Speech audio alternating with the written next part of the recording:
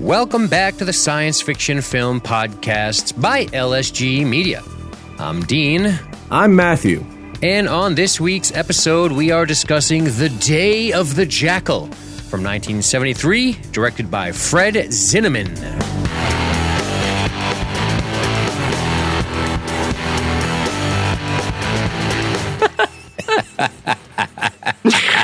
Fucking shit. All right. Dude, we've been recording for 45 minutes already. We're live. I mean, no, we're not live, but dude, we are in it to win it, man. There is a lot of dudes in this flick, Matty boy. A lot of them. Oh, man, there's a lot of people in this movie. Real quick, though. Mm-hmm. Yeah, I'm ready to pick them.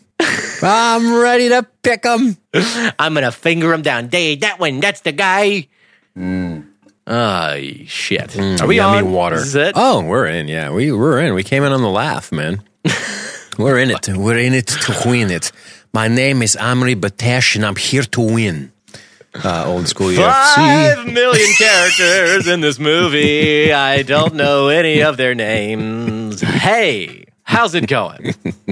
Don't even recognize an actor except for the guy who was the old guy in Munich, Michael Lonsdale. Holy shit. Hey, a lot of people in this fucking movie. Not going to know their names without Amazon X-Ray. Sorry. You know why you don't know any of their names? Because they're extremely French or extremely British? I don't know. Because none of the characters matter in this movie. They super don't. And that's not to say it's bad. To be honest, dude, straight up, I know it sounds like I'm busting its balls. I did enjoy this movie quite a bit. Did enjoy it. It's got some issues that we'll talk about. What do you mean? It's got some issues. It's got a little bit of, I would say the word that jumps to mind is pacing. It's got some pacing issues a little bit.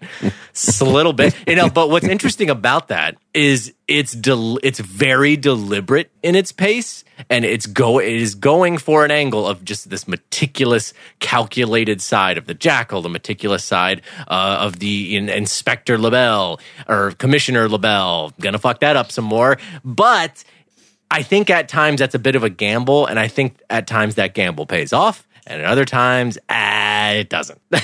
Because there are moments in this movie where I'm like, wow, it's been a while that I've watched this Frenchman fold over his newspaper, smoke a cigarette, and talk to some other guy about stuff I already know. That's still going. We're still doing that.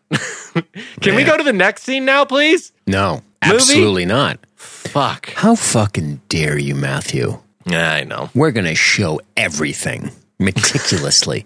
This is the most English movie in France that has like German meticulousness all over it I've ever seen. It's so European. Couldn't be more European, this movie, could it?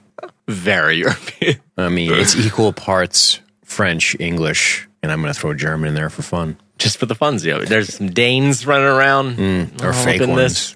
Now, I don't know if they're there, but I'm going to assume angry Swedes mixing in. I'm going to tell you guys right now, not going through every scene in this movie. Absolutely not. Hey, do you want a 15-part, 76-hour podcast? Yeah, I do. That's what I want. I want Dude, that. Hey, it's flattering. It's flattering that anybody could think they want that from us. I'm going to tell you. I'm going to turn this chair around backwards. I'm going to sit down in it, and you look me right in the eye. Are you turning it? Whoa. Are you fucking doing some dangerous mind shit right now? Hey, are you going to rescue the black kids? Hey, sit down, Holmes. Let's all sit down. We're going to have a talk. Look me in the eye. Oh, I like your leather jacket, Teacher Anderson. Whoa, calm down. Everybody gather around. All you troubled youths with so much potential. God bless you. But look me in the eye. You don't fucking want that from us. Dude, you don't. You don't want to hear the denigration of Dean and Matt. As we crumble in the face of 20 hours deep into, all right, and scene 17-9A6, we finally get to the embassy and we have another conversation about, oh, fuck, dude. You don't want that. What you don't want, you don't want to come back to the space station, right? The last thing you want to do is come back to the space station, a la Interstellar, and just see Romilly, an old black guy. That's what it would be. That would be us. We'd be just the ones age. limping in, going bald. Just like, hey, we're finally finished. And that's what it is. Like sometimes our listeners, their perception of the shit we do is like they just went down to the planet, but like we just went down. How come you guys are so old and decrepit now? We just push play. How are you already old and decrepit? Because they didn't they were protected from the temporal like dilation. They didn't have to. It didn't impact them, I guess, is my point. As Neil deGrasse Tyson would describe our podcast, it is a gravity sink. It's a gravity sink that protects billions of worlds. Billions and billions of stars and billions and billions of hours lost on the day of the jackal. Billions and billions. There are billions of people in this movie.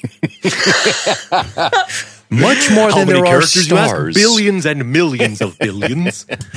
Each one is their own little life form. Billions and billions Around every of major people. character, you can see the orbit of smaller characters. Billions and billions of them. Mm-hmm. Oh, God. We are straight ripping that joke from Crystalia. Billions and billions of stars. Got to admit it. Oh, man. Oh, shit. Man. Yeah. You know, funny thing about this movie, though? It got me way more interested in the history of Charles de Gaulle than I've ever been. I read more about Charles de Gaulle than I did anything else in this movie. So did I. I watched and read so much, and I forgot, like, big blind spot for me, because I do consider myself somebody very interested, especially in World War II history and kind of the surrounding history of that and the people, the heads of state involved. De Gaulle was a blind spot for me, man. I really, I was always more interested in the traitorous Vichy government that was, the Nazi government in France, the collaborators, and kind of that history and the resistance going against them. But the shit De Gaulle was up to during World War II and trying to rally free France to all of this, shit's fucking odd. Dude was a badass. Yeah. De Gaulle was a fucking badass. I don't think America loved him too much. Roosevelt was not buds with him. Right. Yeah, they butted heads hard. And Churchill. Yeah. Dude, did you see the great fucking quote when because basically there was a time during World War II where there was the Vichy government there, and I'm going to butcher this history because there's a lot, it's complicated, but there were some other French generals who were essentially trying to say that we are the leaders of the free France, and once Paris is liberated, once France is liberated, we should be in charge. And de Gaulle was, had more sway behind him, but it was still kind of up for contention. And de Gaulle was essentially trying to assert himself as no, me and my people, we will be the ones to lead free France. And at one point, Churchill was like yelling at him, like there was a meeting between Roosevelt and Churchill and de Gaulle, and he was like, no, you are not France. You keep saying I am France, and you are not. You are wrong. You do not represent them. And then de Gaulle just looked at him and said, well, if I'm not France, why are you arguing with me? Right. And it just shut him up. It's awesome. Like, yeah, it's fucking bad. It's fucking badass, dude. It's just cool. Like, this is the French Resistance historically, as it relates to the science fiction film podcast, is the Maquis, like that. Hell yeah. That's the Star Trek, right? Next Gen and into DS9, the Maquis resistance fighters, same kind of idea, which is like, oh, you've surrendered, but we certainly haven't. Like, we're not into your bullshit, man, And it's funny because, like, and a lot of it's propaganda, American propaganda for sure. But, like, France gets a real bad rap from World War II. And most people don't know anything about French military history. I don't know a ton about it either. But I did study medieval history a lot. And there's a lot of compelling French, military history. Of course, Napoleon leading up to all that shit. But, like, even going way back, and I've said this before, I had this professor, his name was Pontbriand. He was fucking rad. He traced his heritage to, like, Charlemagne, or Charles Martel or somebody like that. I don't remember, somebody like that. Pretty cool. And you hear a lot of these cool stories, and like, how many times have we said it? Like, can there be a modern French resistance film? Like, dude, it would be so 100%. Kick ass to see something like that. Just like the Maquis just doing their terrorizing. It would be just so cool. Totally. And I mean, and we, as Americans especially, suck the dick of Churchill pretty hard. And I'm not saying he doesn't deserve it. Like, there's a real powerful legacy there. But de Gaulle don't get enough love. Like, that's what my research informed me of. We need a fucking de Gaulle miniseries biopic, like a 5-part HBO fucking miniseries of de Gaulle through the war years and on into, this time, essentially, would be fucking excellent. There's so much cool history there. Yeah. I don't know. I don't know enough about him to really say one way or the other, but it's pretty interesting. It takes a lot of guts to be like, okay, we're going to fight after our country surrenders, and I'm going to assist in that fighting. right? Yeah, in the resistance. I mean, just that part of it is compelling enough for me to be like, oh wow, that's kind of interesting. And I had read a couple things like he was challenging to work with and stuff like that. Sure, I guess. I guess when your country has surrendered because it has been assailed by an enemy fucking force that's occupying your country, you're probably going to be under tremendous stress and all these other things. I think it's safe to say that you'll be perpetually frustrated. Yeah, of course. But yeah, pretty wild. It's pretty wild that it's coming off of the back of this, and it's. I'm kind of pumped that this jackal gets wasted at the end by these Frenchies. Take that, England. Sometimes you guys get a little too uppity with your like. And who better to kill a French guy than an English guy? This guy's like, I'll fucking do it for free. I'll fucking blow his head right off, mate. He's Australian. I'll fucking blow his dumb blow me head right off his shoulders, mate. Why are you telling me I get to kill a Frenchman?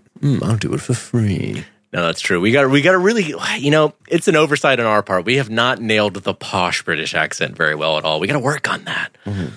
We have to say things like tall and walk. Love. He's a very tall gentleman, a tall chap. Charles de Gaulle was tall. We just sound like the king in like the Robin Hood animated, like totally ridiculous. No, the king's mine. Fucking sucking his thumb. That's Edward Fox. De Gaulle was tall. I want to kill De Gaulle. Me. I'll do it for free.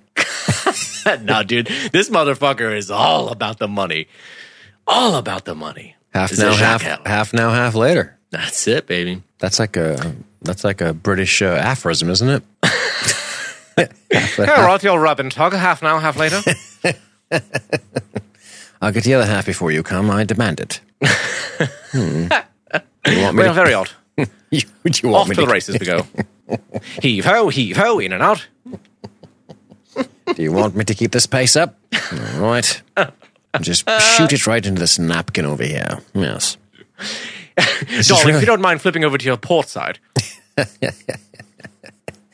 Take cover. The bow's coming across. Okay. What am I? Am I in a fucking... Am I in a Patrick O'Brien penned porn book? Fucking Master and Commander shit. It's getting weird. Is that Patrick O'Brien? I hope I said that right. Otherwise, it's just shit. I have no idea. I Patrick can't help you on this one. Can't alley-oop you. It's Patrick O'Brien. All right. Yeah, nice. That's who it is.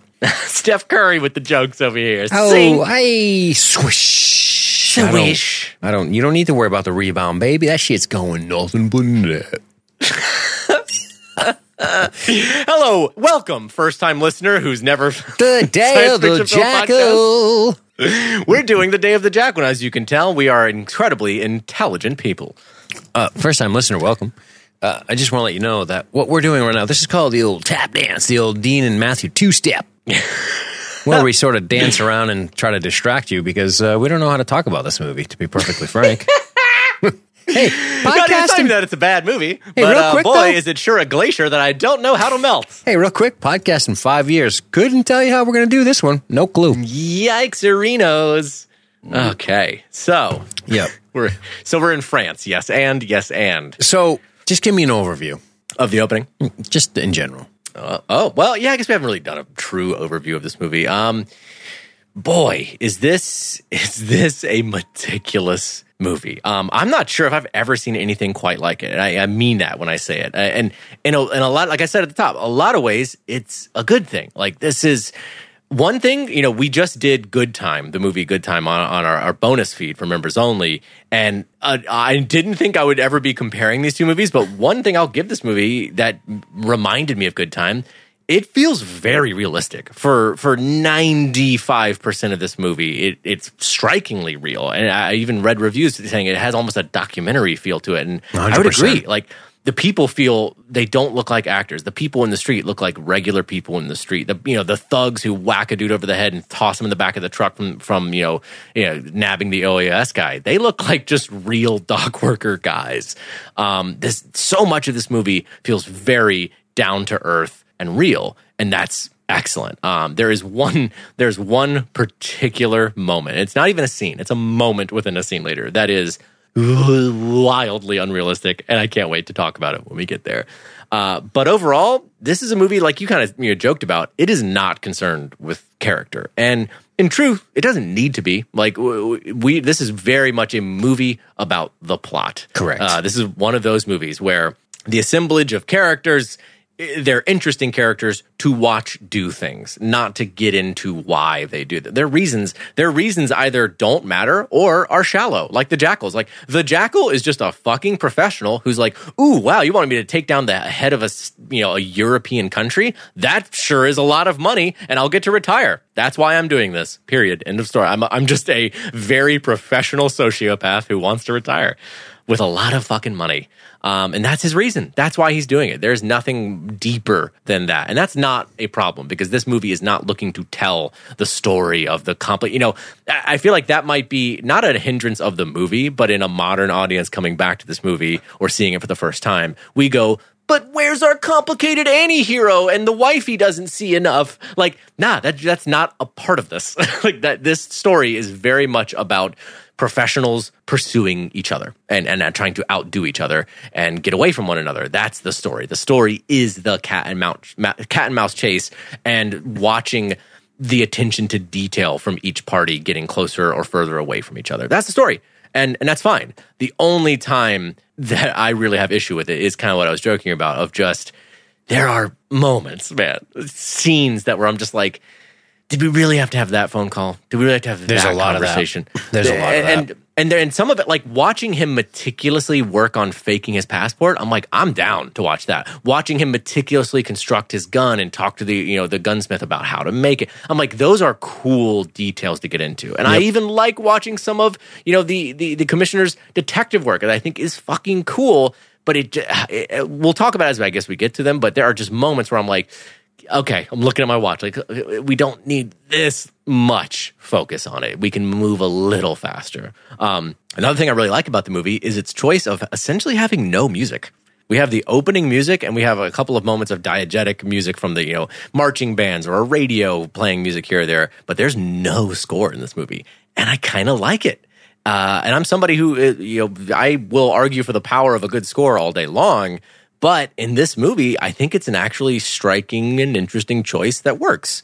It's cool. It adds to the just very gritty realism of this. Mm-hmm. But again, the other thing, like I was saying, I am so much more interested, and this is just my own thing, like it's not a fault of the movie, but I get so much more interested in the history of this that I'm like, I wish there were more about de Gaulle in here. I wish there were more about the OAS and their formation and what they're mad about, because that stuff is essentially background noise.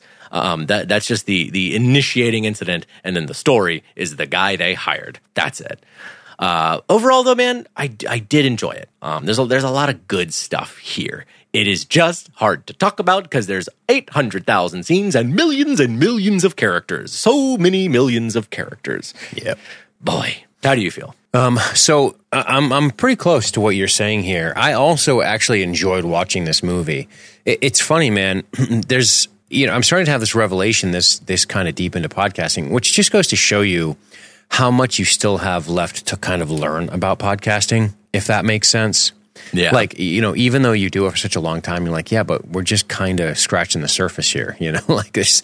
That's why I always ask us to challenge ourselves to see if we can get better and stuff, because I know we can. And I know that it's just sort of part of the process. And, I start to make these revelations when I'm covering something like The Day of the Jackal, because there's movies that are fun to cover. There are movies that are fun to watch. And I'm starting to realize that they don't always equal the same thing. Indeed. Like, yeah. I enjoyed watching The Day of the Jackal, and it's interesting, and there's stuff going on, and I don't know how much I have to say about it. I'm sure we will do what we always do, because every time I have sort of this anxiety about, boy, I don't know what we're going to say here, I'm sure we will come up with things to say. I don't think that's going to be a problem. But what I'm trying to say is that while watching it, I found myself taking these really crazy explicit notes.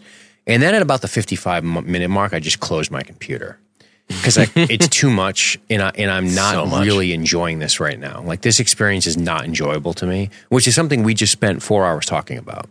So I was like, I need to fix myself here. And this has nothing to do with you know, I mean, yes, it has to do with what I'm covering, of course, but it has more to do with me just sort of checking my mindset and flexing and trying to figure out a way around this. And you know, there is that creative process is interesting to me. It's not the most fun I have doing podcasting, but it was an interesting learning experience for me, which is what I do actually appreciate about talking about The Day of the Jackal today, which was I'm just going to shut my computer and watch this fucking movie and enjoy it.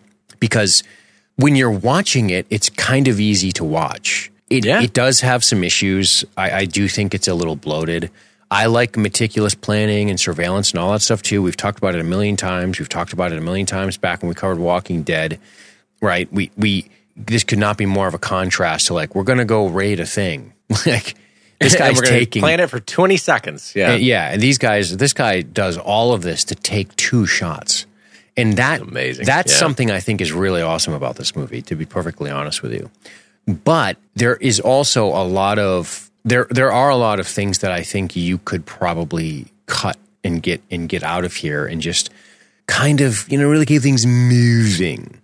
Because at the end of the day, you say it's a 2 hour and 23-minute movie about this guy who goes by the name of the Jackal, and he's attempting to set himself up in a position to where he can take a shot at the French president. And you go, okay, awesome. And when you watch it sort of play out, I feel like it's easier to just watch and let it wash over you than it is to sort of document what you're watching. And that was a real learning experience for me this time around. Like I don't often find like I'm enjoying watching this. I just don't know about talking about it. You know what I mean? Yeah. It was an interesting experience, but yeah. And I think there's not a lot of compelling dialogue. There's not a lot of compelling character beats or anything like that. No, as far as I can tell, as far as I'm concerned, I guess that's my opinion. I think the editing is actually kind of good. I think it's edited quite well. But like the way things are structured. Yeah, the structure of the editing is pretty strong. It makes it not super confusing. Yeah. No, that's an excellent point. Yeah, I totally agree with that. Like this movie is not confusing. Spy movies can get really confusing if you don't pay attention. Like Tinker Tailor, kick-ass movie. You better pay attention. Bridge of Spies, constantly. Pay attention. You know? Right. That's something I appreciated about this story of it being kind of a spy. It has that spy thriller story to it, but it moves straight forward. There's no double turns and twists and back and forth in time and flashback to make this no, it is a march forward the entire time. And we're watching each of them put their pieces together to fulfill their mission. And it's very understandable, even though it's a lot. And I think it's because it's super realistic. This isn't, obviously this is not true. They did try to kill Charles de Gaulle many times. Oh yeah. And failed many times. He had, that's one of the most interesting things too. The movie only becomes fictional at around 7-8 minutes forward. The opening, that assassination attempt, that was the big major attempt on his life by the OAS. And that pretty much went down in the movie the same way it did in real life. That's pretty much exactly what happened. Yep. He didn't get scratched. He didn't get any damage. Nobody got hurt. That's what's amazing about that. Not even the cops on the motorcycles alongside him. No one. No injury. Yeah. And he even evidently, when de Gaulle got out of his car, he remarked like something like they fire like pigs or something like that. Like they suck. Yeah. That's funny. Fucking badass. So yeah, man, it's I commend the movie for being very, very realistic for the most part. There's a couple of goofy moments, but the idea of it, like you were saying, and it's such a good point. There's no like he pulls off the face mask. It's the double blind drop fake out. It's the fucking, it's none of that shit, because that shit that's spy movie stuff, right? Yeah, exactly. Yes, there are betrayals. Yes, there are double agents, but seldomly are they pulled off with the gusto of Mission Impossible, right? Right. And that's this is just that real world. Like we just had to fake papers and hide and move around and talk to people and send letters. Like that shit sounds boring to say, but that's real life. Which is why I think there's a lot. That's why I think, especially for a modern audience, I mean, it's going to be tougher. It's going to be tougher to say 1973, it's going to be tough to take this movie into a modern audience. And I can get that, The poor film professors who have to sit in front of their class like, all right, you dum-dums, turn off TikTok, fucking buckle up. We're going to have to work through this. So yeah, it's it is there are a lot of characters. There's a lot to remember, and that's one of the things that was not working in its favor. A lot of these people are real people. Some of them are not, but that's why I got to a point where I just said, okay, fuck the characters. kind of because there's billions and billions of characters. Because there's so many, and because they only serve as plot function, like they only serve to push the plot forward, right? 100%. Yeah. There's I don't understand, like Montclair or Caisson or Colonel Rodin. I don't know what it is they dream about, right? I don't know. I'm not supposed to know, other than they want this guy out, and that's it.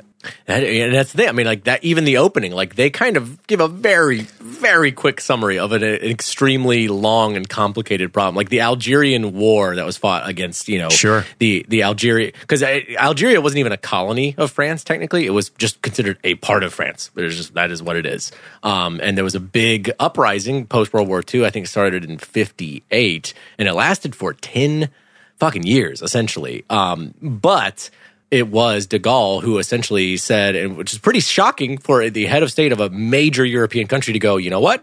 We're going to decolonize. We're going to give all our colonies essentially freedom. And he offered that to Algeria, and they took it. They became their own country. And that's the inciting event here, where a whole bunch of the military of France actually, essentially the right-wing faction of the military, who was very much pro-colonialism and like, hey, we should fucking put those Muslims in their place, they defected. They left the military and were like, we will fucking kill de Gaulle for this. We will not let him give up the glory of France.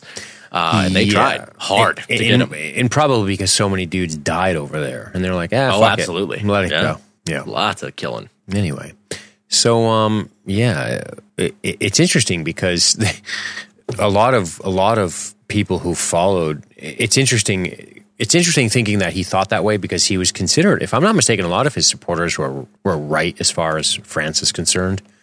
Which is pretty wild. I think it was a kind of shocking turn when he, like, people were not expecting him to decolonize. Right. I was like, whoa, right. It's pretty wild. Decolonization. They're like, fuck it. We have enough shit to manage. Fuck it, let it go. But we should probably stop being assholes so much. So yeah, we don't feel. The good news is that we don't spend a lot of time thinking about what their motivation is to kill him, because it doesn't really matter what their motivation is, other than they're political enemies of his.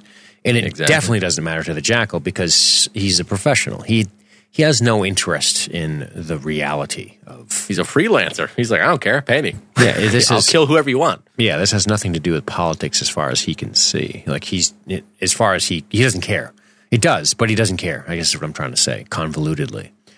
So you have this whole plot set up where you're like, okay, we're going to assassinate this guy, and that's it. And it's the biggest job the Jackal's ever had, clearly. He apparently killed Rafael Trujillo in the Dominican, who was really assassinated in real life. That's true. 61. Pretty wild. But he didn't this guy didn't exist. So, but and he's saying, look, this is a once in a lifetime job. You're going to have to pay. This is, you're going to have to pay, and this is going to be very, very secretive. You have no idea the what you're asking for. And I like this. Like, I like all of this setup with him being careful and him saying, look, here's the way it's going to do. And that's just the way it will be. And he's super careful about it. Also, I love that, they show the execution of Bastien Thierry, right? Yeah, which really happened. Which really happened, yep. His great quote, no French soldier is going to raise a rifle against me. Hard cut. You know what's crazy about that? All of the dudes in that assassination attempt, all the guys with the guns, because if you notice, Bastien Thierry, he was the guy who waved with the newspaper to tell him that he was coming. He didn't fire a gun. He organized it, and he's he was the leader, lookout. so to speak. Yeah, exactly. And all the guys who fired the guns, de Gaulle pardoned all of them. Yeah, and one of the reasons he refused to pardon Thierry is that he didn't shoot. He kind of thought it made him a coward. And then another really funny reason, there were several reasons, but during his trial, he claimed he intended, this is Bastien Thierry, the guy who was executed here, During his trial, he claimed he intended to kidnap de Gaulle, not kill him. Asked how he intended to confine the president, Bastien Thiry replied, well, we would have just taken away his spectacles and his braces. His defense lawyer was heard to mutter, he's just signed his own death warrant, as it was much anticipated that while de Gaulle might have pardoned an assassin, he would not pardon an assassin who publicly mocked him. There you go. There you go. And that's that. And done. Kill him. So, Mark Rodin becomes the new guy. He's hiding out in Austria, and he's going through the selection process, and they land on this jackal cat. And they're like, listen, this is going to be our guy. And he's like, we're not terrorists. We are patriots. Right? Says every terrorist. Of course. But one man's terrorist is another man's freedom fighter. And, the jackal is like, it can be done, but we got to do a lot of planning here. And de Gaulle, I don't know if you know this, best security probably in the world. And, you've queered the pitch for everyone else. I love that quote, by the way. You've queered the pitch for everyone else by failing. And that's such a cool premise. And that's also a realistic piece of this movie where he's basically just saying, like, listen, you guys have fucked up so bad that now security is really going to be a problem. That's it. And your organization, full of informers. Mm-hmm. And I love how when he's like, well, we don't quite have the money for that right now. And he's like, well, use your network. Rob some banks. And they figure it out. Pay me. Do. Figure it out. Yeah, that's so good. I mean, the jackal, the actual character himself, Edward Fox. He's fucking terrifying in this movie. He's such a weird sociopath, but he is also kind of badass. He's extremely professional. Yeah, he's good. It's a good role for sure. Oh yeah, no, he's very well played. There's just no it's so weird because you're watching it so academically. Yes, yeah. Right. I know Charles de Gaulle doesn't get assassinated, number one, which kind of fucks up the movie. You think so? A little bit. Right. Obviously, he's not going to succeed. So then I guess it becomes, how does it end, right? I know de Gaulle died of old age or some shit. Right. And oddly enough, he only died like a handful of years after this, like 2 or 3 years. No shit. Right. Wow. Well, no, maybe, I'm sorry. He might have been more like 10 years. Okay. But not too terribly long. But long enough to run out his fucking term, Oh, yeah. Yeah, let's talk about that. Kind of knowing Charles de Gaulle doesn't get assassinated makes you go, well, I know there were many assassination attempts against him, and this jackal cat isn't going to get him, so we kind of know that going in. Right. It's weird. I guess it is. It does kind of mess it up a little bit. It doesn't bother me just because I am somebody who gets interested in, all right, what is the process? How did it? It's true. How did it happen versus what ended up being the result?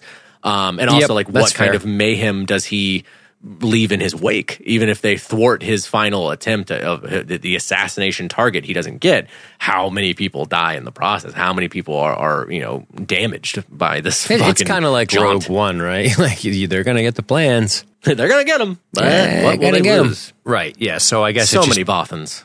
The Bothans. So many Bothans. Not a one, by the way. But I know.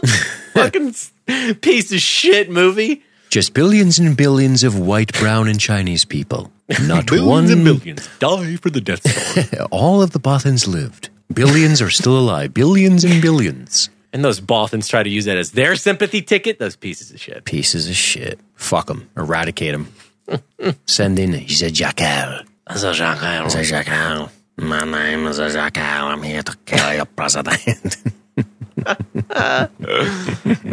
Well, should we just dive into the jackal beginning his, the laying out of his plans and what he needs to do? He's a jackal in multi-hazard.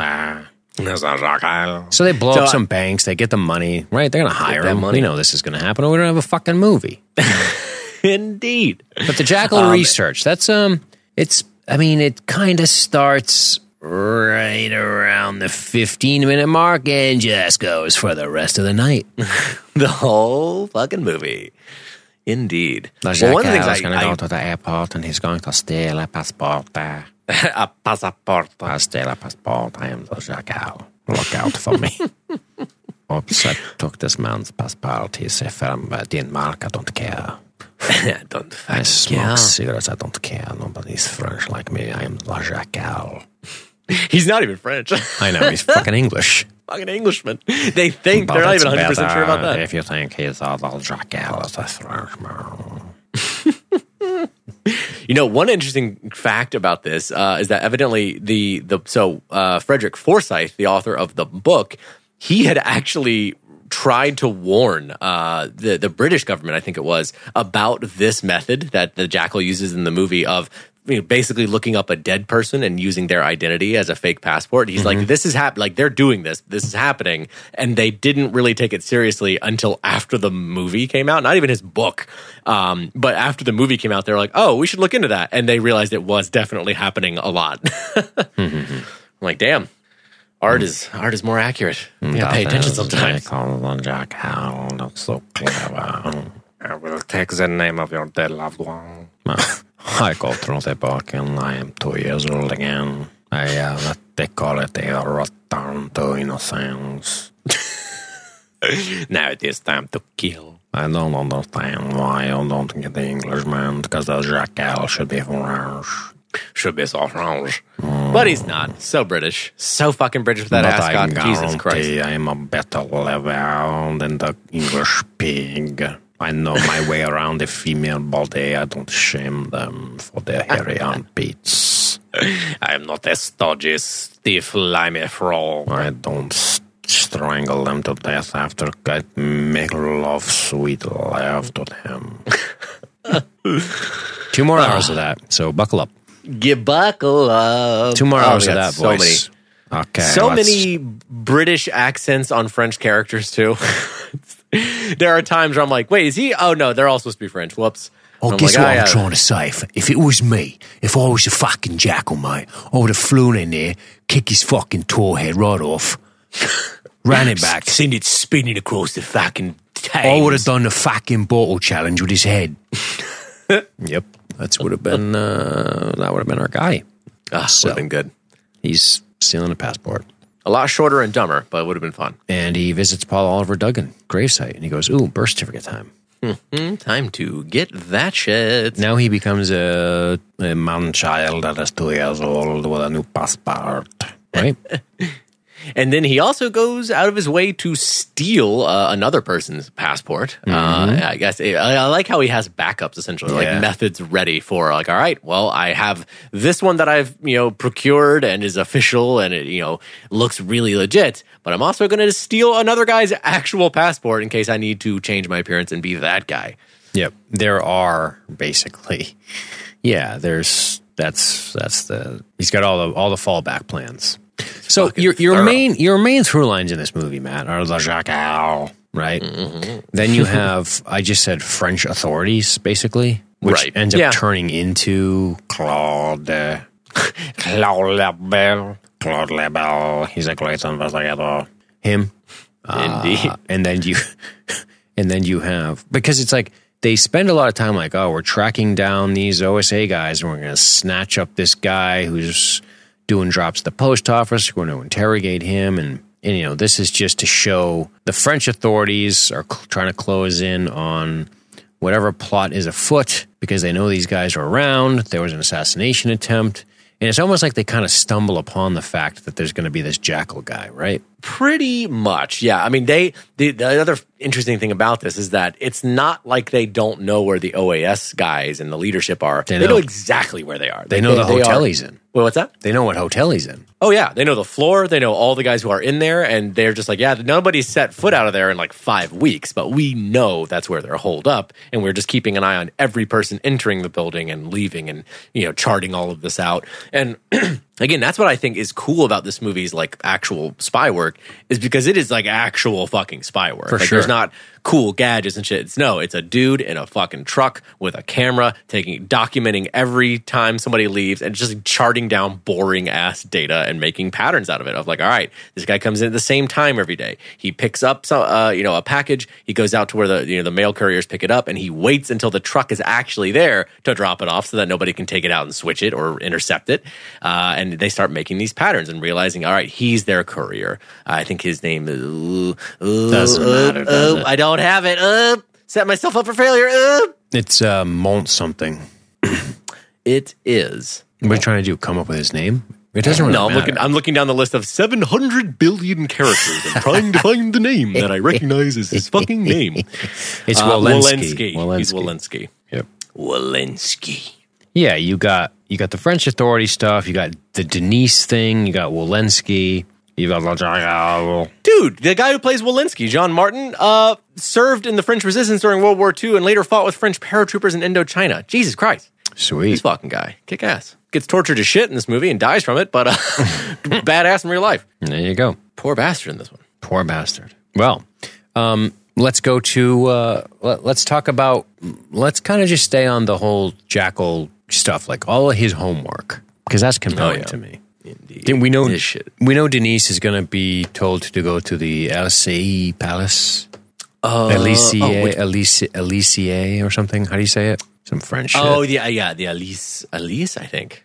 Yeah. I wrote it down. I actually wrote down the phonetic pronunciation after they said it, so I'll find it in my notes eventually, baby boy. We'll get there. But she's like, I have a mission for you. Elysee, I guess. Right. Elysee is how you say it. Elysee? Bon. Elysee. Bon. Bon, oui. Mm-hmm. Well, anyway, yeah, she's going to get close to somebody that's close to the Gaul, basically. That's it. I believe that is Saint Clair. One of the guys who's actually in all of the meetings. I think he's essentially a minister. And he's in all of these meetings with the military, and then eventually the commissioner Claude Lebel, and is privy to all of the information about the investigation and even just how far along they are. Yeah, anytime there's a break in the case, she gets that information to the OSA, who then get the information to, of course, the Jackal. But our boy gets his stuff. He's going to do some hair dye as well, so he has that for later. He's gathering all the stuff he's going to need later, which I like. No surprises. I like that he has to procure his own equipment, unlike James Bond, who just gets it handed to him by Q. I think that's kind of neat as far as realism goes. Yeah, and also and showing what I like about this too, and the whole process of watching the Jackal have to assemble all of this and track down all of the pieces that he's going to need for this mission. You realize how fucking intelligent he is. Like, he's not just like, I'm just a really good shot, give me a gun. Like, no, this guy, he's a survivor. Whoever he is, he's definitely ex-military, has seen some shit, has been deployed. He has killed many times before. He knows how to design a rifle that he needs. It's not just that, he tells the guy I'd like a thing that can do this. No, he hands him blueprints that he fucking drew. And he's like, I want this. Make that. Mm-hmm. He's extremely intelligent and capable. Yep. And the guy's like, sure, I'll do that. No problem. It's quite remarkable. I mean, this guy's a gunsmith, and he's like, okay. And he's like, well, listen, need telescopic sight. I'm talking 400 feet. Aluminium, he asks for. Aluminium. I'm British, so I have to add a couple of syllables to that word. Aluminium. Can you make it out of aluminium? Aluminium. Color? I don't understand. So he gets some old newspaper articles and shit like that. We already did that, but the French authorities are being briefed. Their hotel intelligence, right? Owned by OAS sympathizer. Rodin, Montclair, and Casson are there. They got bodyguards. None of them left in 5 weeks. Only one of them has gone in. This Walensky guy that you said, he's about to get snatched up. And, that we know that that's coming. But the Jackal's running around doing his thing. And he goes to meet this dude. And he says, listen, they start talking. You get the impression they're talking disguise. Right. Of like, I'm going to have to change my appearance. The forger. Yes.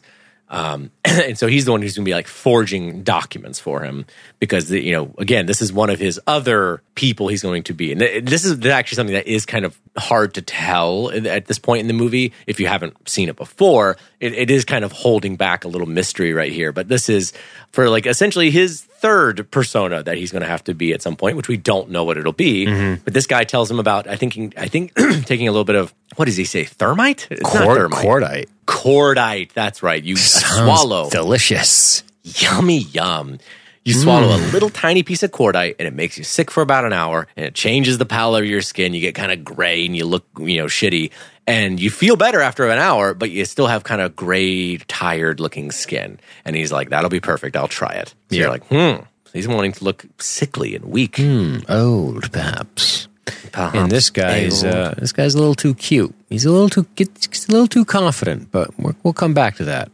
Because this is we plant the seed jackal here. Right. We plant the seed here with, half now, half on delivery, of course. And, these original copies, I'm going to need them, pal. And you can tell that this guy's a little shisty and greedy when he's like, well, must be a big job you've got. Like, there must be a lot of money in this. And he's like, by the way, when you finish, I want the negatives. I want everything you're doing. You need to understand all of this shit is mine and secret. Like, you will forget the name Duggan. Don't fuck up. Yep, for sure.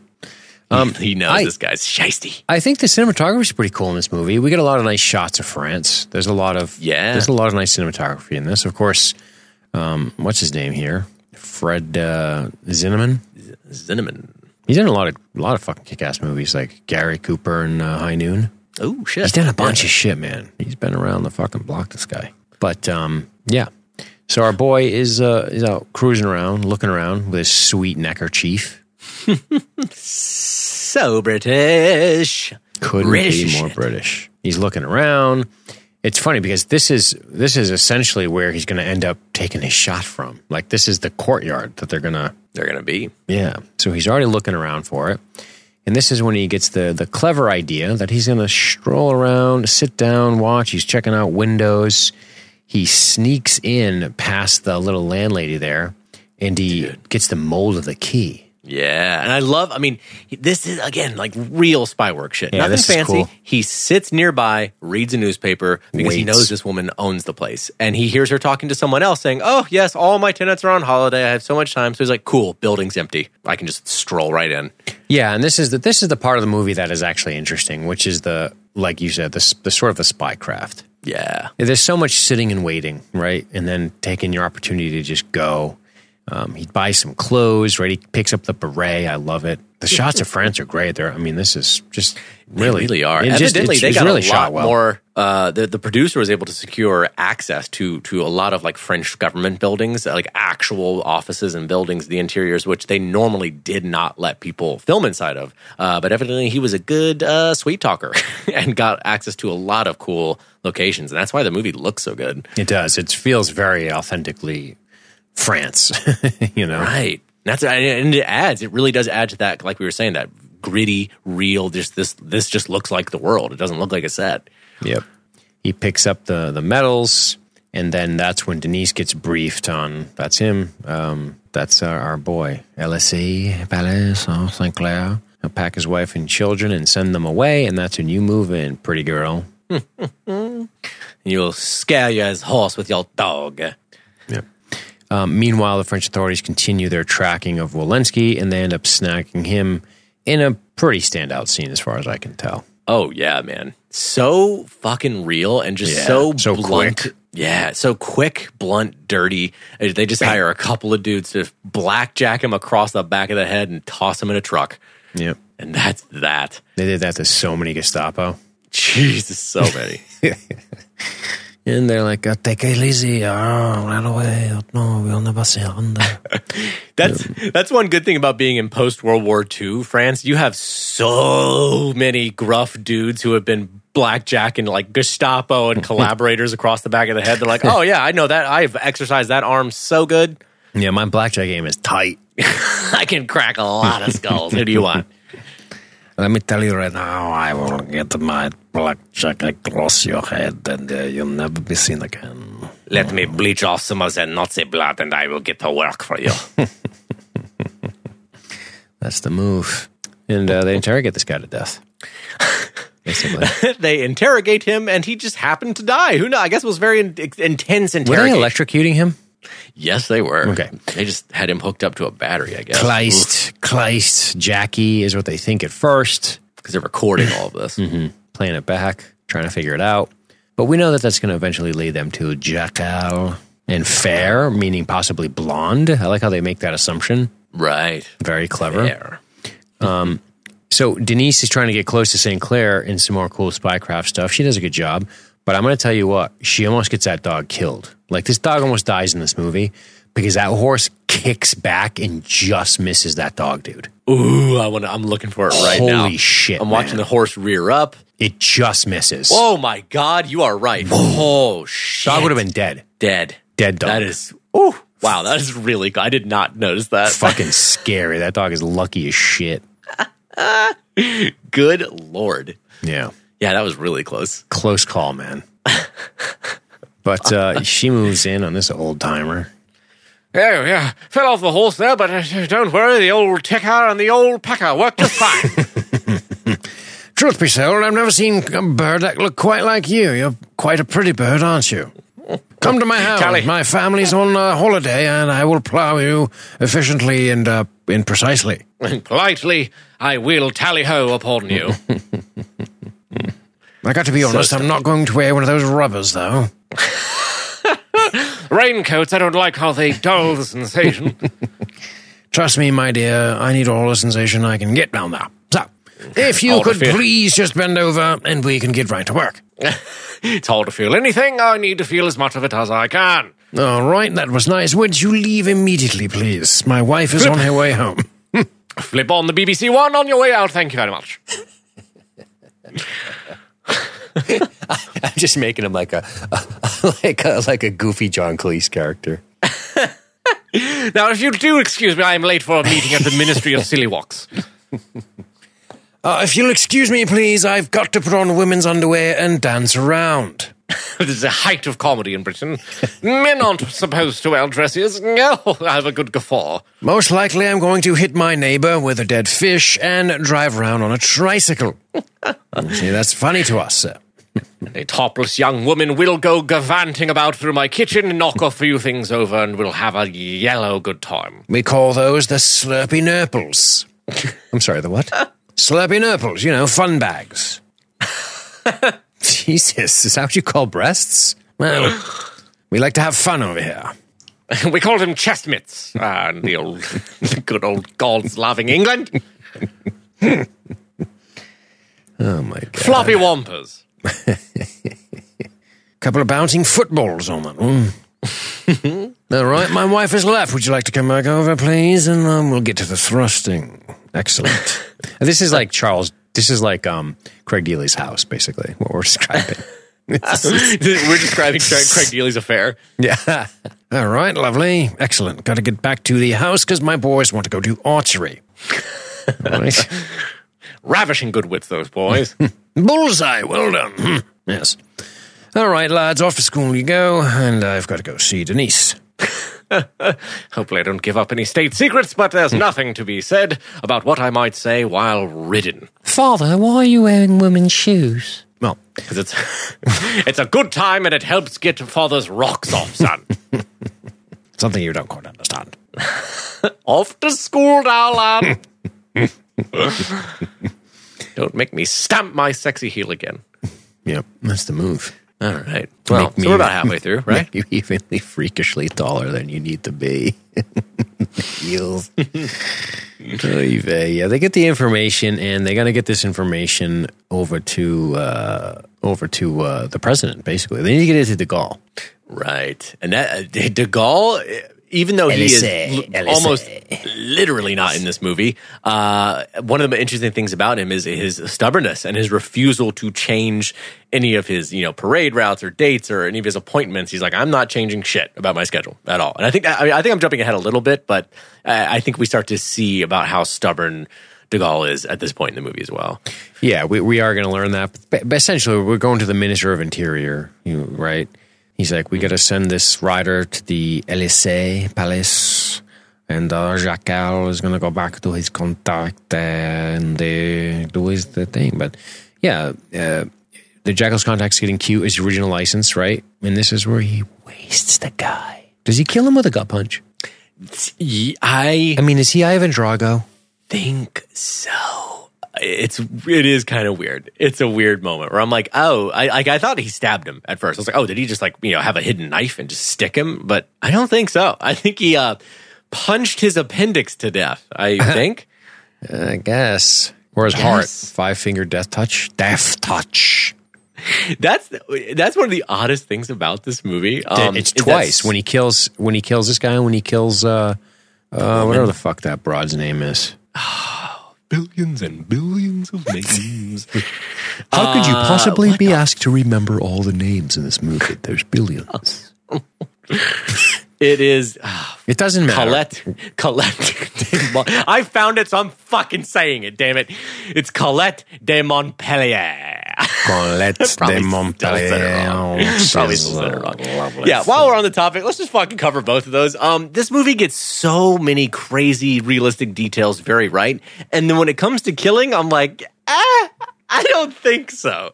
I don't think that happens the way you said it does.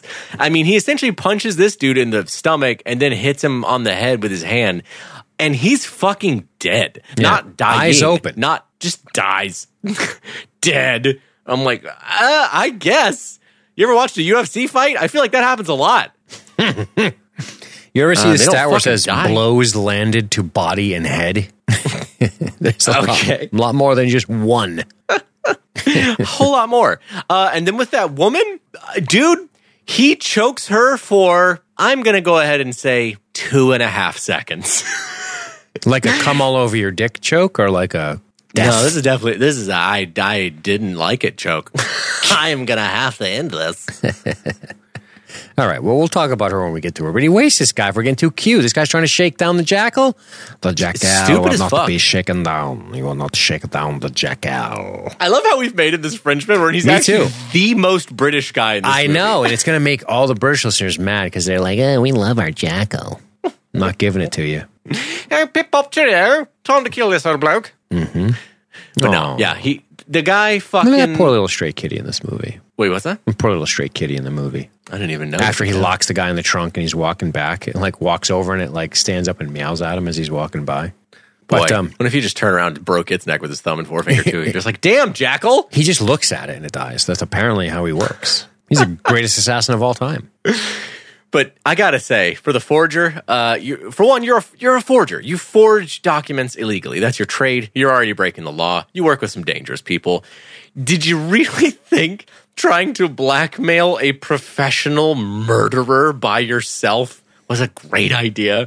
Mm-hmm. Are you kidding me? How stupid are you? Stupid. Anyway, he dumps him in a trunk and just leaves. And like you said, the president's saying, listen, there's going to be no alterations. The jackal search will still be conducted in secret. There'll be no extra security, right? Mm-hmm. That's it. And I think a part of that, it's definitely political posturing. But de Gaulle doing that was very much in the sense of, I will not cower in the face of them. I will not alter things. I will not let them know that they're even being heard, essentially, the OAS. Like, they're terrorists. We're not going to fucking alter our lives for them. But the reality of the French authorities at this point is they're going, well, we got nothing on this guy. We need a name because then we can get a passport, we can get a face, and we can make it a fucking rest, okay? Got to get somewhere. By the way, let's get Claude Lebel in this shit. So they send a car for Claude. He's briefed. He gets full powers on the investigation, no publicity. Find the jackal. It's a very brief briefing. It's a very quick briefing. And he's told by Berthier he will have a briefing every day. This will be his top priority. No other cases. This is it. Work flat out until you find the jackal. And he's like, well, I need young Caron to help me. He's like, fine. And they talk about, and Claude's like breaking it down. We're going to fucking live here. I want a cot, coffee, telephones. Lots of coffee, he says. We're going to live here. This is our job. And that's one of the things I think is really cool about this movie and also super realistic is seeing the extreme lengths to which everyone takes this threat very seriously. Because there have been obvious demonstrations of the OSA's willingness to attempt to kill de Gaulle. And they are not just like, that's why, this is where, outside of him punching people to death with one shot to the belly, the movie shines in realism when it comes to this stuff. Like everyone in this room taking this very seriously and Claude taking it very seriously. Yeah. And by the way, young Caron is fucking Gracchus from Gladiator. He's the guy who's like, Rome is the mob. That guy. Oh, shit. Yeah, he looks so familiar. I confused him. Who did I confuse him with? No, I didn't. I was like, who is that guy? I was trying to look him up. And then I was like, oh, shit, that's the guy from Gladiator. Damn. He's the senator guy. Rome is the mob. Yeah. He's that guy. For him. And you know, I know we talked about him a good bit on the Munich podcast, but Michael Lonsdale, he's great, huh? Solid, man. He's really good in this. And awesome. even he just looks cool. He's one of these guys, and I feel like he was a perfect casting choice for this because there is no real, we don't get to see his character, who he is and what he cares about behind this. We don't spend enough time with him and the story's not about him, but he's that kind of actor where you kind of just get the sense that there's a lot behind him. Like that you can kind of get the sense he's thinking about a lot. Like there's one of those actors who's so fucking good, like he kind of wears his concerns on his face and you can kind of see there's a lot seething behind there that we don't have time to get into. Like, he just feels real, man. I like your style. He's good shit. He is. He's awesome. No question. I like his, and you know what? I like that strong, sturdy mustache. Good for him. Yeah, he's just a kicker. He's great in this movie. He comes in and he's just a super professional. Nothing emotional about it. He's gonna run this shit the way he's gonna run it, and that's it. Like he's gonna do his thing, and he's awesome. And he has the full confidence of the minister, is it? Mm-hmm. And he has to give a progress report every single morning. That's right. That's intense alone. But not only do all this investigating work, round it all up and summarize it and present it the next day, every day. Mm-hmm. Yeah. So that's when he's like, cool. So put a bed in this office. So you're not going to sleep, but if you need to pass out from exhaustion, there's a bed. There's a cot for you. Yep. Jesus. And meanwhile, also, can we? I want to settle something once and for all. Go. The most French name: Pierre or Claude? Oof. Claude's the Frenchman I want to know. I fucking 100% agree. Right. Literally say, I don't want Claude's the guy. I'm like, I like you, Claude. Claude is like, he can scrap. He's kind of swarthy. Yeah. He's like a swarthy Frenchie. He wears the big, thick horizontal stripe, white T-shirts, and he stubs out his cigarette. He's like, all right, it's time for a scrap. And he just puts out his cigarette and goes outside. He moves to New York and fucks everyone. Men, women, fucking everyone. You look at him and he's kind of skinny and he almost has a bit of an odoriferous way about him. And he's just crushing ass in his New York apartment. That's what he does. Exactly. He's somehow friends with David Bowie, and you're like, how the fuck? What? Just randomly has pictures of him on his old social media posts. And he just slays ass all day. That's Claude. Yep. You look at him and you're like, ugh. But then he kind of charms you. You know what I mean? Right.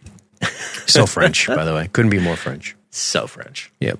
Pierre's doesn't like you. Yeah. You know what I mean? He's the kind of shifty nose up in the air, fuck you, I will not help you pick out on the menu. He's one of those guys with the menus, and you're like, what is this? And he just rolls his fucking arrogant cunt eyes at you. And he's oddly rude and shitty to women in a weird way, where he tosses shit over his shoulder at him. He's just dismissive of everyone. You're like, fucking Pierre. Yeah, he's a piece of shit. You know what Pierre does? Pierre tries to warn the girl about Claude. He's so that guy. He's like, I don't understand what you see, and he's no good. He's trouble. And Claude's I will take you back to my hotel room, and I will make sweet love to you until all morning of the hour. We do it every time, every way, every different position. Don't listen to Pierre. He is, how do you say, faggot? How do you say in American? He likes to put his penis, put it in the different places. He's a squirmy little shit. I don't like him. I am Claude, a good lover. Yeah, I will punch him once in the stomach and he will die. And after I do it, I will say pip pip cheerio.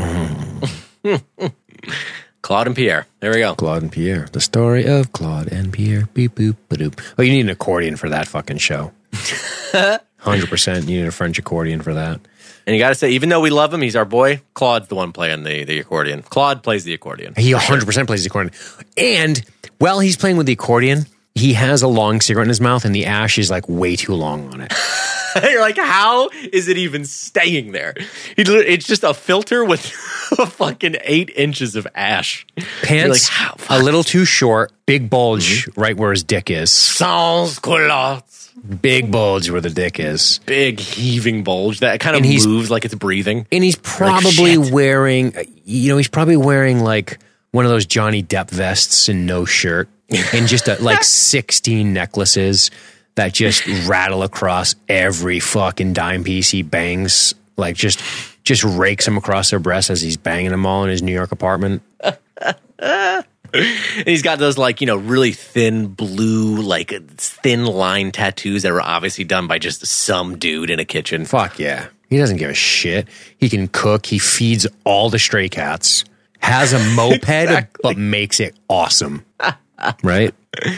Somehow extremely well read. You're like, holy fuck, what can this guy not do? Huge dick, fighter like a motherfucker, and he fucking knows W.B. Yeats poems by memory. I prefer the continental philosophers. Jesus Christ, Claude. Claude, fuck, I want to fuck you. Claude, don't go to this party. I'm fucking trying here. We need a chance. I have no accent. Give me a America. chance. Jesus Christ, Claude. He gets to the party. Pierre's warning all the girls. Oh, here he is. He stops talking. Claude knows he was talking about him. I don't know. That just, this whole random ass tangent, which is about to get even further, just reminded me of this time. I don't know why this jumped into my head thinking about accents, but where I bumped, it was actually on my way out to Portland when I was driving out here across the country.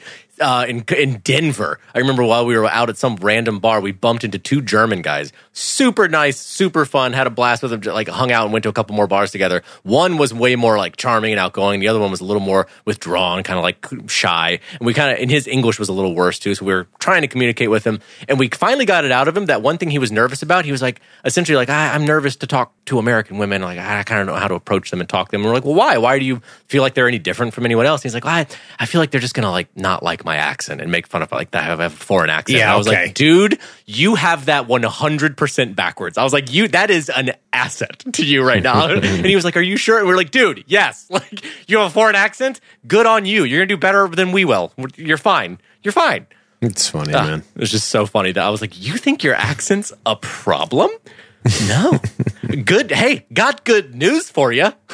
It's going to be fine. Gotta be fine. Silly. Pierre has a poodle, by the way. Oh, absolutely. He has a poodle. And not even like a cool, like big standard one, like a real tiny toy dog. Like, oh yeah, with like he has fucking hair appointments for it every 2 weeks. His poodle wears a beret. So French. So French. The most stereotypical French shit ever. So stupid. It's like, it'd be like listening to a movie podcast with two French guys, and they're like, and they fucking put the hamburgers on their heads, and they, like shove footballs up their asses, and everybody's got tin guns strapped to them all the time. They got the AR-15 and the hamburger on top of the AR-15. Like, that doesn't even make sense.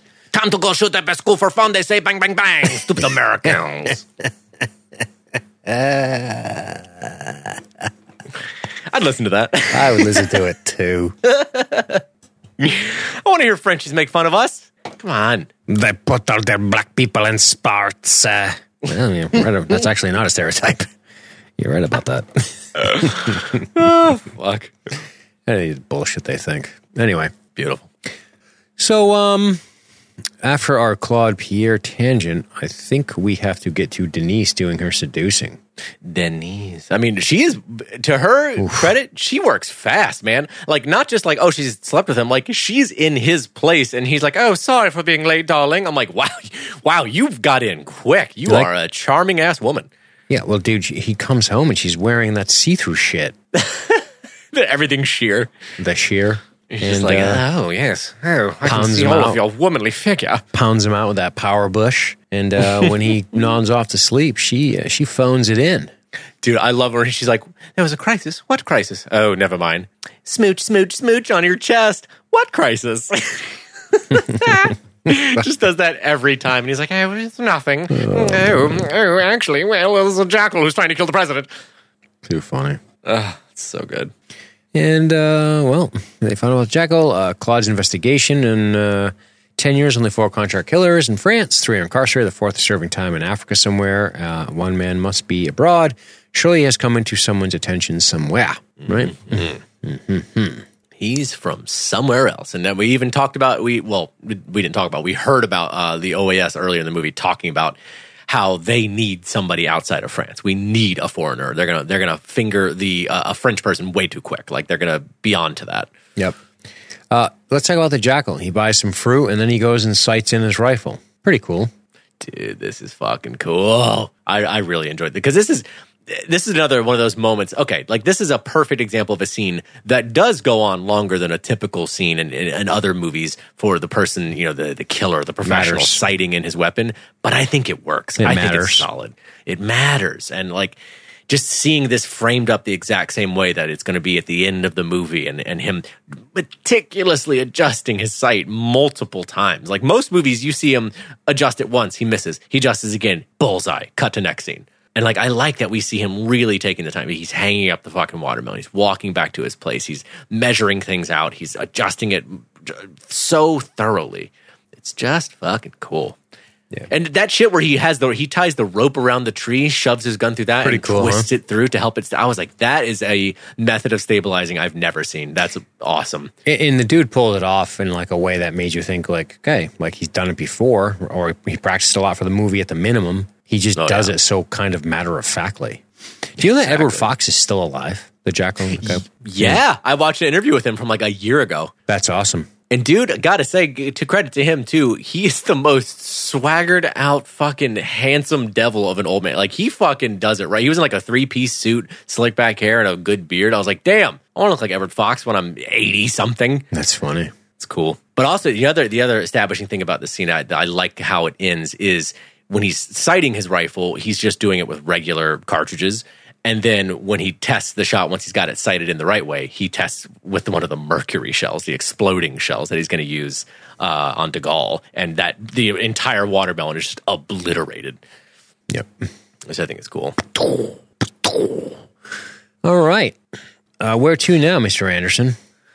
Boy, oh boy, where are we? I think this is when they start talking. This is where we get a lot of Inspector Thomas stuff that I kind of like. These are the scenes I don't care about. Yeah, and honestly, I found this stuff the most confusing because I was like, this is a time where I'm like, this character could have been reduced to phone calls between him and Claude only. Yep. I'm like, how much of him on his side of the river do we need to see? We don't. Like, exactly. And this is one of those times where I'm like, you know what's funny? This is right where I close my laptop. That's funny. Yeah. Because I'm looking at my notes end right here. And it's just like, I'm like, come on, man. Like, I don't need Inspector Thomas's bullshit, all this crap. What makes you think it might be him? Man, we're going to fucking, like, pontificate over here? Like, shut up. And, like, Jack, his friend, Jacques, and doing all this bullshit. Like, okay, like, it's fine.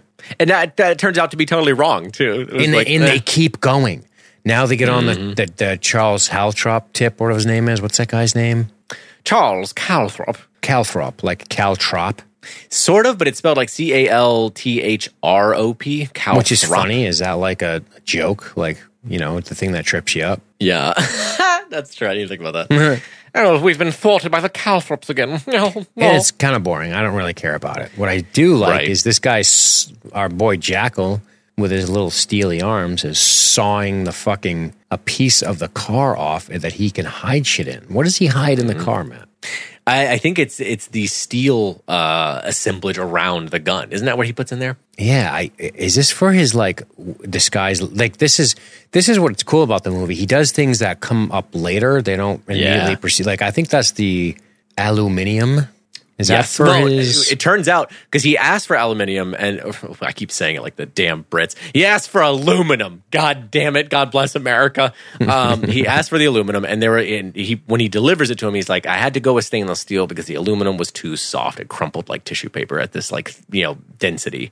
Yeah. And so they're steel, but that comes back later. You don't realize it until the very end when you see him in that disguise of the fucking crutches and the old man.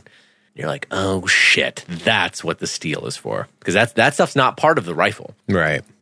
It's cool. And we get the whole red herring shit with the Dominican passport. Sam never came back. Could it have been him? Blah, blah, blah. They go on and on about this Calthrop shit. They do. They go deep on that because they feel like, for them, it's just the first name that they feel like they can get their hands around and be like, all right, maybe we can investigate this person and figure out who they are. But it goes nowhere. Correct. It confused me to where I said, I don't care about this. Yep. And this is when they're like, well, British found the thing in the flat, his passport. And they're like, oh. Okay. Dude, that scene I love because I love how they're like, see, we got his passport. And he's like, yeah, you got his passport. So obviously he's not traveling. Like, I love how they're all standing there like, oh yeah. Shit, we're dumb. Like, yeah, he's fucking traveling internationally. He would have needed this. So obviously this isn't your guy. Yep. I like this. I'm beginning to get a feeling about the Jackal, though, when he says he may be abroad, traveling on a false passport, right? What you've got to do is go into town, go to the passport office, get a list of every passport application in the last 3 months. But, sir, I don't care who's closed. Wake the buggers up, right? Then take all those papers down to Somerset House. Get started on checking the applicants' names against death certificates. That's the best move this cat does. Oh, yeah. If you find a passport application filed by someone who died as a child, then you know we're starting to close in on it, right? That could be our guy. So good.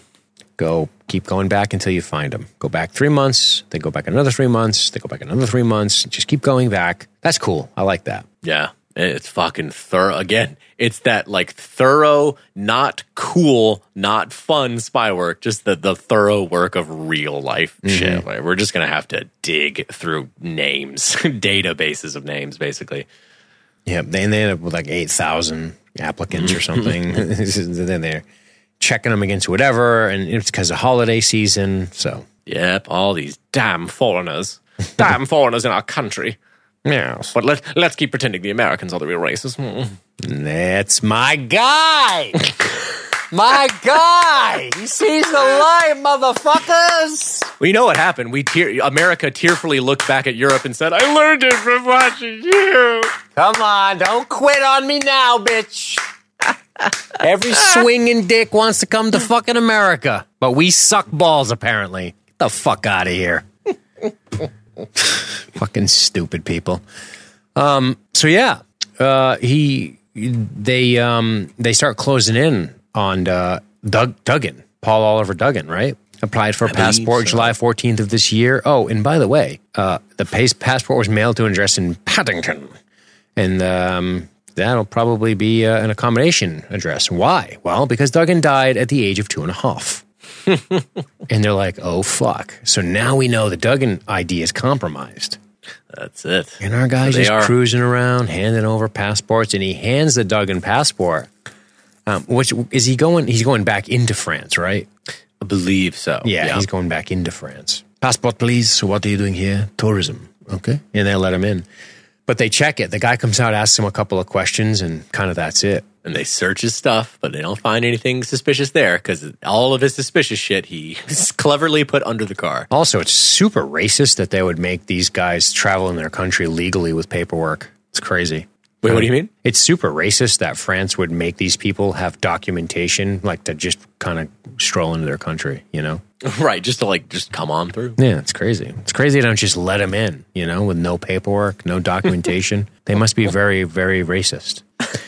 But no, they check his paperwork and they're like, all right, he's good. Getting his digs in. Fucking people. But our most European movie yet. It's crazy that this beautiful white man has to give paperwork, but you know, what are you gonna do? I mean, look at him. Look at me, chap. Somewhere a dead Hitler's like, he's perfect. He's mein Mann. If only he wasn't an English big dog. Oh, fuck. Yeah, basically. But they bring him inside. They search his bag. Awesome. Did you catch this moment? Everybody that they are, whose luggage they're searching, every one of them, Matt. What do you see they all have in common? Ooh, let me go back and look for that because I didn't catch it the first time. Is it the fair hair? They all look fair hair, don't they? Yeah, that must be a detail because that's the other interesting thing about. Yeah, fuck, you are totally every right. One They're of a bunch of tall, fair-haired white boys. Yep, that's it. Which means there's a bolo out there, basically, right? Be on the lookout. Mm-hmm. And you know, what's interesting about that is that this investigation is still highly secret. It's essentially top secret. So this is one of the very few details that they have let out for, I guess, like customs and security, you know, border security to know about. Of like, all right, we are still on high alert for this description. Not as to why, not what this person's supposedly up to, but you need to stop these people and search them. Yep. And we learned there's a couple million tourists in Paris right now. Hooray. Yep. Crazy. We learn about Paul Oliver Duggan, passport number 29491. Yes, we're tracking him down. The photo will reach us in a few hours. What do we know? And Claude's breaking it down. He's like, look, this was issued on the 30th. No need to go back further than that. He's pretty confident that special branch in Britain is trying to trace him through the passenger list in all airlines and all cross-channel ferries. If they pick him up in Britain, they'll detain him. If we locate him inside France, we will arrest him. Beautiful. A third country? Well, Action Service will take care of that. Those boys got that shit on lockdown. And interestingly here, the Jackal gets his little tidbit on basically the progress of the investigation out to get him. You know, from Denise gets all the way back to, I think, Rodin, and he calls the Jackal, like basically the only way that he can have direct contact with the Jackal. Calls him, very briefly says the Jackal's been blown. Yep. Action Division, by the way, is basically like French, like clandestine covert black ops guys. Nice. So they're basically like, yeah, we'll arrest him in France, like, you know, legally. But if he's like in Italy, we'll send in the Action Division. Yeah, we're going to put the boots to him. No problem. Hey, no problem. But yeah, cover blown, right? We have caught you, Jackal. Prepare to meet Claude. Yeah. But like you said, our boy gets a call, our sweet baby boy. And he's like, oh, no, they won't for me. Bother. And he has that moment where he's like, am I going into Paris or am I going to Italy? What am I going to do here? So this is where he decides to eye down a lady. He does. Yeah, can't check into some fucking hotel. Zeroes in on Colette. Colette. And how would you like to be knackered? Doesn't that mean very tired? Tired from, come on, Dean. Oh, really? See, I heard him. I was listening. I was watching a soccer match, and they were like, "He's absolutely knackered," because the guy was like really tired. That was my joke. That she's going to be tired from all the hot sex, Dean. All right, okay. Gosh darn it all! Everything's just ruined. I'm sorry. I didn't help you there, did I? It's just fucking. Whatever. This movie does make me want to drink Campari, though. I tell you that much. More Campari. I feel like everybody's drinking like brandy, Campari, cognac. Like, does anybody just drink a beer? I guess none of these people. Well, wine, dude. It's France, right? That's true. Oh, yeah. Why don't I see any wine drinking in this You movie? do. This woman is about to drink some, doesn't she? Oh, I can't remember. Bahati Bombati. She has coffee and a cigarette first. Oh, yeah. This guy. There we go.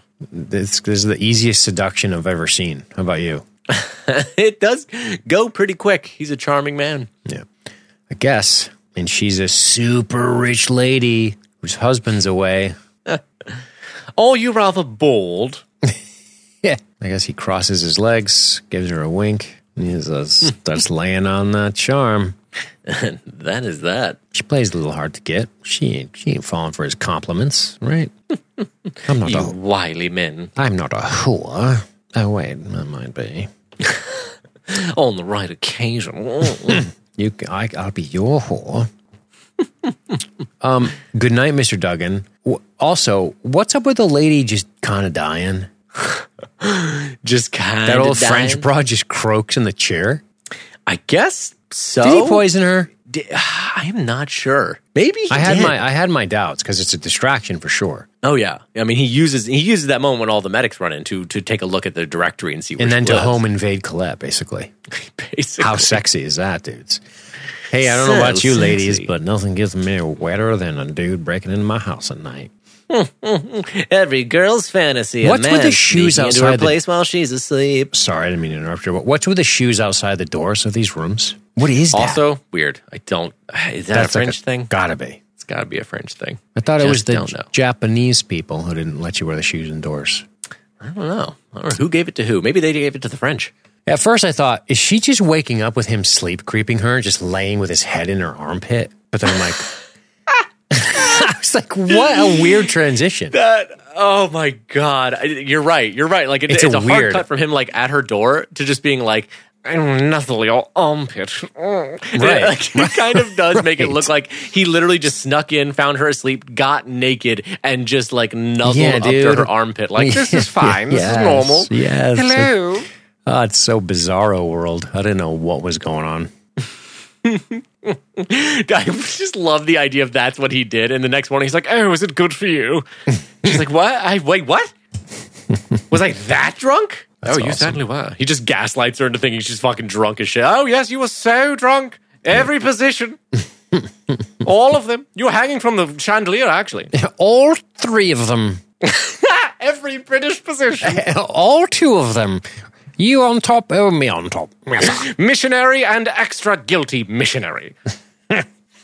I wouldn't dare hold your legs out. Oof, that's too much. What am I, some savage in the jungle?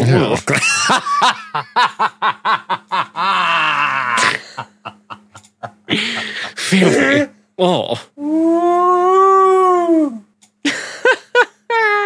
This British fucking 1960. I'm a white American man. I don't do it like they do it in the Congo. Dear God. Have some dignity, Colette. Shit. Wow. Yeah. What am I? You assume I'm like a person from a country with interesting culture? Jesus. Well, so fucking rough on our British friends. Sorry, pals. It's just fun. God bless them. It's just fun. You're all such good sports about it, too. Good That's for sure. Sports. That's for sure. But he bangs her. Evidently. Mm-hmm. It's the only thing I can say about this bang. Evidently. It happened. But they got a hot tip. Motherfucker turned up at a hotel. So one thing this movie does well is it starts to tighten the restraints on our man. We start to feel them closing in on him, and he really has to flex. I mean, they get out there with the guns. They got the fucking rifles, the helmets, right? They're closing in like they're going to go, right? They're about to do some old West shit here. And the same way that the Jackal's instincts for pursuit and, the way he sniffs people out and knows when he's being pursued, those are really sharp. I love how Claude's instincts are equally sharp. For sure. Like Cassan's like, oh, well, so we should go ahead and like call the police up there. And he's like, no. Like anybody he intercepts or tries to intercept him, he'll kill. Like we got to just spring on him. Exactly. Can't tell anybody. Hell yeah, man. Good. Hell yeah. Claude's the man, as we've discussed. Claude is the man. I think he's my favorite he's character. Already departed. I think he's my favorite character. Claude? Yep. Yeah, no, he's cool. Yep. Michael Lonsdale helps. He's fucking cool. And I love this decision, too, to like everyone who's in the hotel right now, they fucking stay here. Round up all the staff, all the people, anybody who could have seen them. The guests, doesn't matter. You're staying here and you're talking to us. Holy shit, he's the guy in Ronin as well. The guy who has that crazy house, remember? Oh, yeah. Yeah, that's right. So this is the 3rd movie we've done with him? Man, we've got a lot of Michael Lonsdale. That's pretty wild. Michael fucking Lonsdale. Michael fucking Lonsdale, mate. Yeah, Jean-Pierre. Jean-Pierre? Ah, so French. Is it? Jean-Pierre? Is Did you just ask me, is Jean-Pierre French? Oh, I thought you said British. No, I misheard you. So I was like, what? I thought you were making a joke. I was like, it's a bad joke. It's like asking me, is John Wayne an American name? I don't know. John Williams, is that German or something? Belarusian? Or is that Moroccan? I was talking. A quick aside as we're speaking of other nationalities and stuff. I met this Russian dude, young guy. He's like 20 something.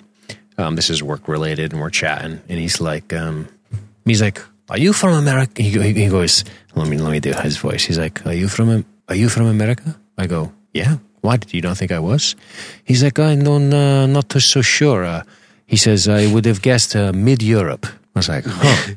Okay. I was like, so I'm like, where in mid-Europe? I didn't ask him to elaborate, but I was like, oh, huh, mid-Europe. Okay. Like, what does that mean? Like, that's not Eastern Europe. That's not Western Europe. Mid-Europe. Yeah. I don't know. Like Bulgarian or some shit. I'm looking up a map to just stare at Europe and try to imagine Bulgaria is Bulgaria like middle of Europe, right? Like, I don't know. Austria is? Croatia? I guess. Switzerland? No, I'm definitely don't look Swiss. No way. Polish? No, they're more blondie. Maybe Croatian. Maybe. Hungary? Maybe. Ooh, that's my gypsy fantasy. You wish you had the Hungarian blood. That is a fact. I do not have Hungarian blood in me. Mid-Europe. Yeah, I don't know what he means by that. I think he's saying I'm a mud person. Like Slovakia, Ukrainian, Hungarian, Romanian, Bulgarian. No, I just say, how do you say you're lesser? I thought you were lesser. No, he was fucking Russian. He was from Moscow. Oh, okay. Yeah. I would guess mid-Europe is what he said. I was shocked. I've never been. No one's ever, especially from another country, been like, like one of our former satellite states. He was like kind of shocked. I said I was from America. Pretty funny, huh? No one's ever said that to me before, and I didn't know how to take it. And he had all manner of Russian about him. Like I couldn't read anything off of him. It's like, I don't know what you're saying. Just stone faced. But he was a cool dude. I liked him. So yeah, side tangent over. So anyway, our boy is on the run, man. He is. They find out very quickly here that he had been, talking to and ended up spending the night with Colette de Montpellier. Mm-hmm. And so they decide to go after her actual home. Good move. Because that's where he goes. He does. But first things first, Matthew. He goes and gets himself a new license plate. I love these. This is so French. This couple pulls over. They go making love. They go 10 feet into the woods to hump. 10 feet, dude. They're right there. And this guy's like, I'll take your license plates. I love it. I just, again, the ingenuity, the craft, all the things he has to do along the way. It's great. Makes me wonder if you've seen Ghost Dog, right? Oh, yeah. Oh, I fucking love that movie. Makes me wonder if that movie was a little homage to this, where he switches out the people's license plate at a park. I'm like, that's what it made me think of. I was like, oh, this is some Ghost Dog shit. Damn, I want to watch that again. Dude, we got to put that on the list. I fucking love Ghost Dog. Yeah, it's a kick-ass movie. I was obsessed with that movie for a while. But anyways, dude, yeah, he steals the license plates and he fucking has a paint gun ready to go. That is some badass preparation. You're like, yeah, I'm going to have to repaint my car. Yeah. Get this fucking thing ready. That's and he attaches it to his fucking car battery and paints his car. That's awesome. He's wiry, man. He's fucking wiry. He's fucking cut in this movie. Wired up. Wiry Edward Fox. Mm-hmm. And like you said, they go to see the lady of the chateau. She's like, well, we met in the lounge of the hotel. He joined me for coffee. I love, dude. She tries to play it off. She's so polite, where he's like, what happened afterward, after you were done with your coffee? And she's like, what do you mean afterward? He's like, don't make me pry, And she's like, well, we're not children, Yeah. I like how she gets up and moves away from him, too. Yeah. She's like, really fuck cool. You, with your rude ass coming in here asking who I bone. Yep. Damn cops. Matter of national security, my lady, I apologize 1,000 times to you. 1,000 of my apologies, but I must know how you screw. I must know. I'm going to pull out my sketchbook and I want you to describe it for me slowly and with very sexy words.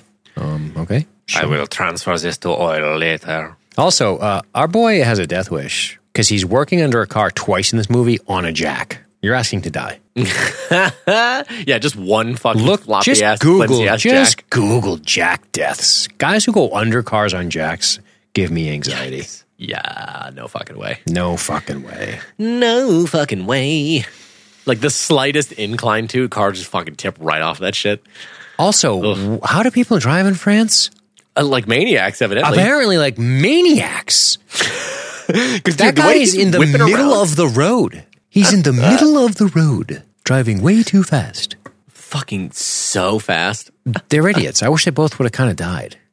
And I mean, shit, to be honest, the crash that we see, whatever the real life stunt driver did in the fucking blue car, I'm like, if you were not wearing a helmet and a really good seatbelt, you are not just walking away from that.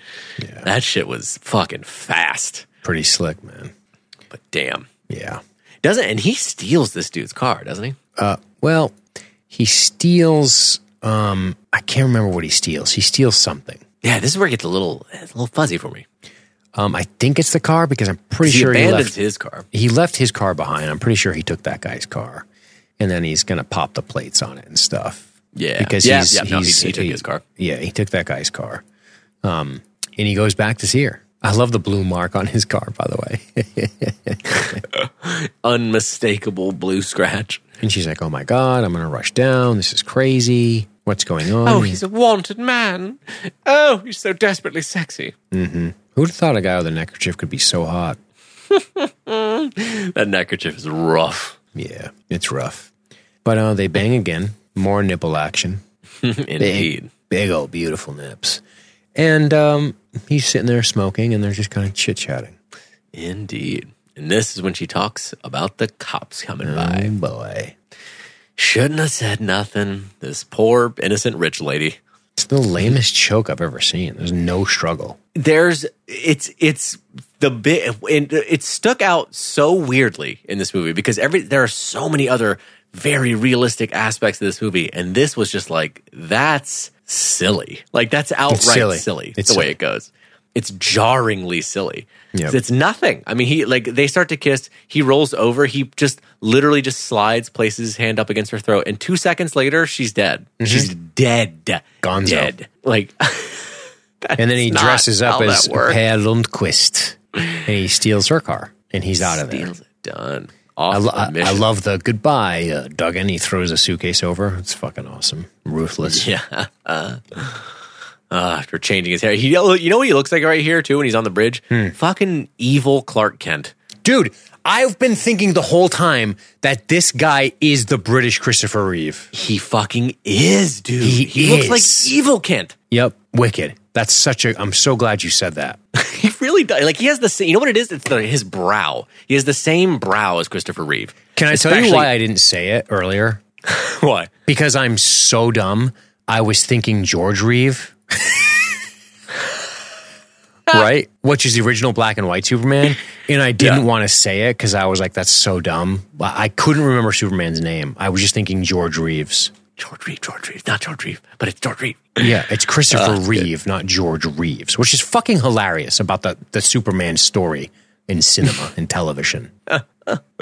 Oh my God. You know he's definitely skinnier, but he does have the George. I mean, wow, it almost got me on it. Christopher Reeve, look. See, I fucked you up. You fucked me up. You stuck that seed in my brain. I did.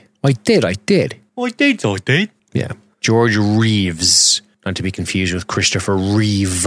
Yeah. I mean, what are the chances? Both Superman? Horrible Fates, you mean? But both Superman. Well, that's true. Yeah, the Reeves. No, one's Reeve, one's Reeves. Oh, true. Did Reeves shoot himself?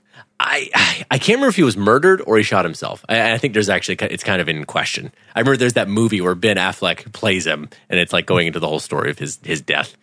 Yeah, and I think it was like kind of up for debate. They were like Ben Affleck. Sure. Ben Affleck.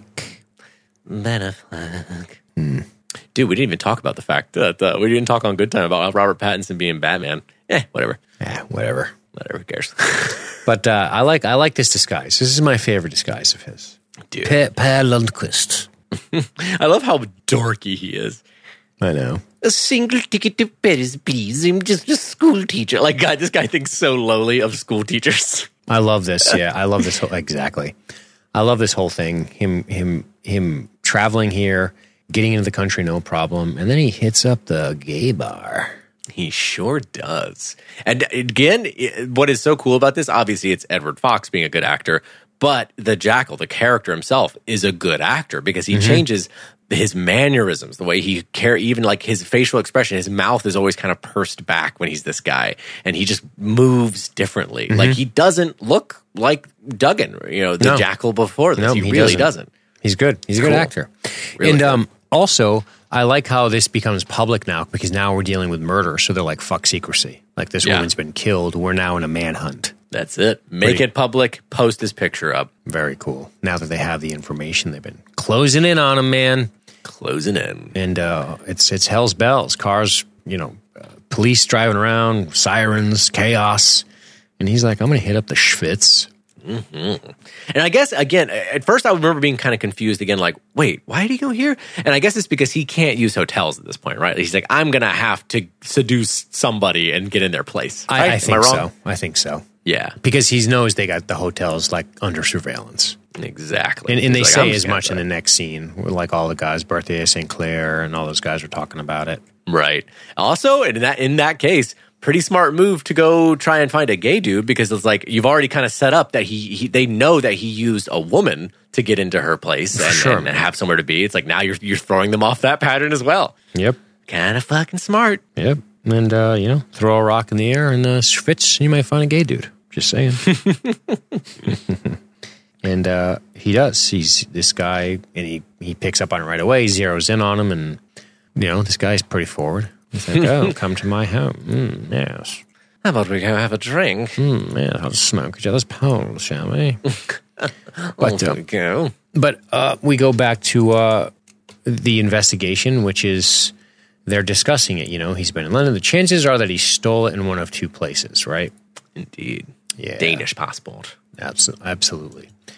And that's when they think, okay, we should probably... And I love how they're not fooled by this whole thing. They're like, oh, who did you let in? Who did you let in? Who did you let get past you? Okay. Right. We need to look into that guy. Because now we have to take off the table the person is who they say they are at face value. That's off the table. Now we investigate everybody. Everybody who crosses whatever they're not supposed to cross is now the target of our investigation. We're not going to be misled by the incorrect name or what have you. Indeed. Yeah. Now they all go. You pick them all up. That's it. Every damn Danish school teacher. Get them all. Everybody 5'8". Put them in a truck. You don't want to hear that in Europe. Oh boy, don't want to hear that in Europe. It's never good. Per Lundqvist of Copenhagen, age 33, 5'10", chestnut brown hair, blue eyes. Mm-hmm. That's it. That's the one. Yeah. But this is where we learn about the intelligence leak as well. Ooh, yes. They know he's a Danish school teacher. They're visiting every hotel in Paris. This is pretty cool. The contact was arrested an hour ago. Unfortunately, information came from this room. And St. Clair just sort of owns up to it. Yeah, I love how he just stands up and owns to it. Realizes like, yep, that came from And me. he's honest. He's like, I was seeing a woman and, I had no idea. And no one's like, arrest him. He's a traitor. They're like, oh, well, you fucked up. Like, yeah, you fucked up. And dude, probably my single favorite Claude moment, except for when he's, running up the stairs at the end, is when they're like, last question. How did you know which line to tap? And he's like, I wasn't sure, so I tapped them all. Awesome. They're like, fuck you, bitch. Like they gave him that power too. They gave him that authority. They were essentially like, you are beneath President de Gaulle, you are now the most powerful person in France temporarily because we're giving you as much resources and command over resources as you could possibly need. And I love how he reveals like, oh yeah, I tapped all of your fucking phones. You said you gave me those resources. I fucking used them. Yeah, they didn't seem too thrilled. They all shifted a little, like... A little bit. He's like, oh, don't worry, I'm not going to talk about your numerous mistresses, all of you pieces of shit. Too funny. And then, he gets back to this guy's house, and they're chit-chatting, and then, of course, our jackal is forced to kill this man. I like the kind of off-camera kill. I do actually like this one. Dude, this is really well shot and so fucking, it's so sad. Like, I know. This poor fucking dude comes over and like them hearing the same news at the same time and him turning around to just fucking the jackal just staring him down. You're like, oh God, you're fucked. Bad day. Bad fuck. Turns the TV off too. What a creep. Oh, such a creep. He was going to make fucking lobster for him too? Damn. He dropped that lobster on the floor. Ouch. Better than going into boiling water, I guess. But I just like the subplot idea of the jackal of like the lobster being like, freedom. I can make it. Finally, thank you, Sir Jackal. Hell lobster. But this last sort of 18 minutes of this movie, dude, is the entire setup. This whole thing, which is really cool, is the parade and all the, like, they really Liberation didn't Day. fuck around with the parade, did they? No, sir. I'm pretty sure this was all real Liberation Day parade. No question. Because you know how you can tell? Watch the men march. True. They're Like, that's legit as fuck. Dude, seriously. You know when it's a bunch of phony fucks marching, they're all fucked up looking? These guys are lockstep. Oh, yeah. And yeah, the one little of my white most, things on their boots there. right. There are two facts about this that I loved. One is that the guy, I again, don't have his name right in front of me, but the guy who actually does play Charles de Gaulle, his name is Adrien Kayla-Legrand, so French. He is evidently like the spitting image of de Gaulle. Like, it's hard to tell from this movie because you see him mostly at a distance, but he is shockingly similar to him, even I think almost the exact same height. And when he came out for the scene where he's actually like stepping up to the monument, I think when they go through like the Champs-Élysées, oh, I'm saying that so bad. But when he comes out and, salutes it and everything, evidently there were some extras, and like one extra who was a soldier who'd served under de Gaulle, like fainted at the sight of him. That was like, oh, because he was already dead by the time they were shooting this. They were just like, oh my God, it's de Gaulle. He's returned. But then the other fun thing is that most of the extras in the crowd out there did not know that a movie was being shot at all. So when they were grabbing guys and like, Claude's chasing people and guys are pulling people out of the crowd to arrest them, the crowd thought they were actual criminals and tried to help these guys who they thought were actual police. Shit. They were like, oh, something's going on. We got to fucking jump in. That's scary, man. You got to be careful. Right. As the extra, you're like, whoa, no. It's just make them up. That's awesome. Yeah, you can tell in the marching, it's definitely a real parade, right? Oh, yeah. It's massive, too. I mean, it's just gigantic. What do you think of old fucking one-leg jackal over here? Dude, this wily motherfucker. Because this is another very long sequence, but it's all about the tension. It's all about building up wow, he could be anywhere. There are so many people out here that it's a massive demonstration. You have to make this one right, though. Like, you can trim this movie in a lot of ways. I think you let this sort of play out. Let it kind of breathe, yeah. Because, I mean, it goes on for so long, but this is another time where I think the gamble of really letting things play out for at long length kind of works, because it lets you, kind of like Claude, have to fight to keep your vigilance up of like, where is he? Where could he be? And like, it takes a long time. You almost start to you almost find yourself looking through the crowd and being like, I still don't see him anywhere. Right. Just like Claude would be, having to walk these grounds all the time, and there's just no sign of him. But when the camera fucking cuts over to that dude in the crutches, and you see him getting closer and closer, and as he comes into the center focus, you're like, oh shit. That's our boy. Yep. That's our dirty, naughty bad boy. Yep. That's where the aluminium came from for those crutches. Indeed. That it was hiding in the car chassis. Ah, it's so good. And he must have eaten his cordite. Yeah, I guess. He still looks pretty fine. Like, pretty spry. And he shows him his final ID that we don't think has been compromised at this point. Indeed. And he karate chops this lady on the back of the neck. Good consistency, because it's the same lady. And dude, also, this poor little old French lady. God damn. She's like the nicest person ever, too. Yeah. I'm just another old man. May I have a glass of water? And she's like, oh, certainly. Come on into my home where I'm just vulnerable, open to any attack from anyone, just smiling and kind. I love the like pins and needles in the leg. Oh, yeah. So realistic. Squish them out. He's just like, oh, fuck, that must kill. Oof, yeah. Because his leg God was knows how long he's had that up. Exactly. Hours. But he gets himself to his little, Oswald spot here. Mm-hmm. And again, another time where there are 2, maybe 3 shots of him going up the stairs, taking all this time, traversing this place. And I think this is another way the movie, it is a long pace, but it also shows so much of the area they're at that you have a very clear sense of the space and the distance that it would take to travel it. And that adds to the realism, because we know once Claude realizes where he is, we know how long it's going to take for him to get there. Sure. And so when you see de Gaulle's head in the sights of his rifle and Claude and the police officer are just opening the front door of the place, you're like, he's fucked. They're not going to reach him in time. Yeah.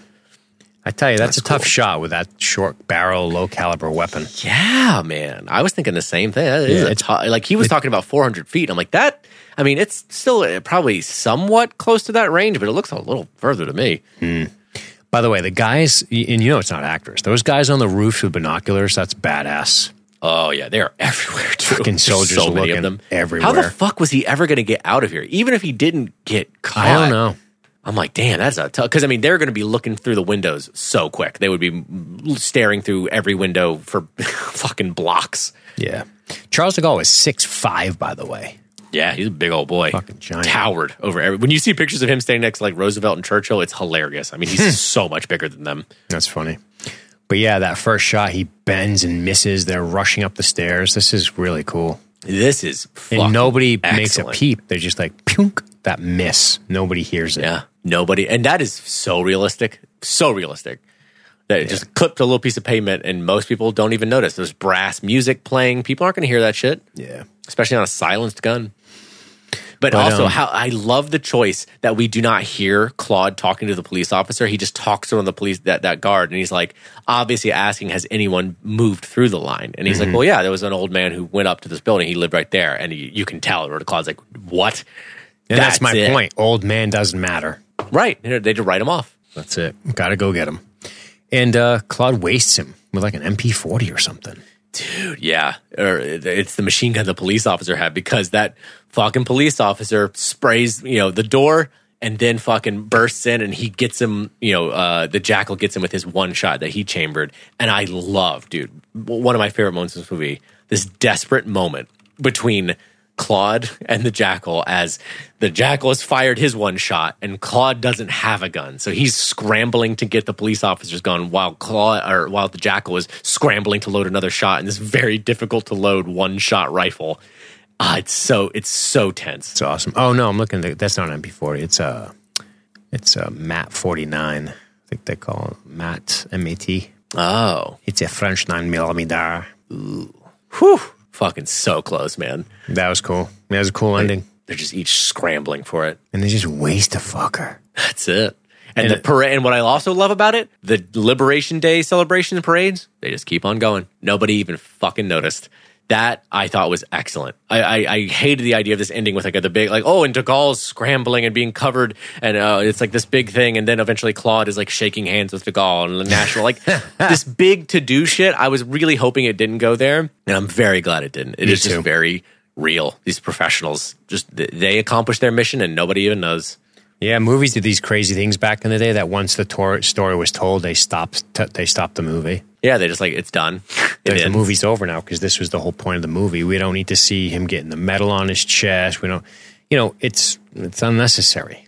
Unnecessary. All we find out is that the Jackal wasn't even sure necessarily an Englishman. Nobody knows who the hell he actually was. Yep. And that's it. Claude watches him be buried too. Yeah, man, that's intense. Fucking pauper's grave, they call it, or whatever. Oof, yeah, nobody attending. Unnamed, dump him in the ground, no headstone. Damn fucking Claude is a badass.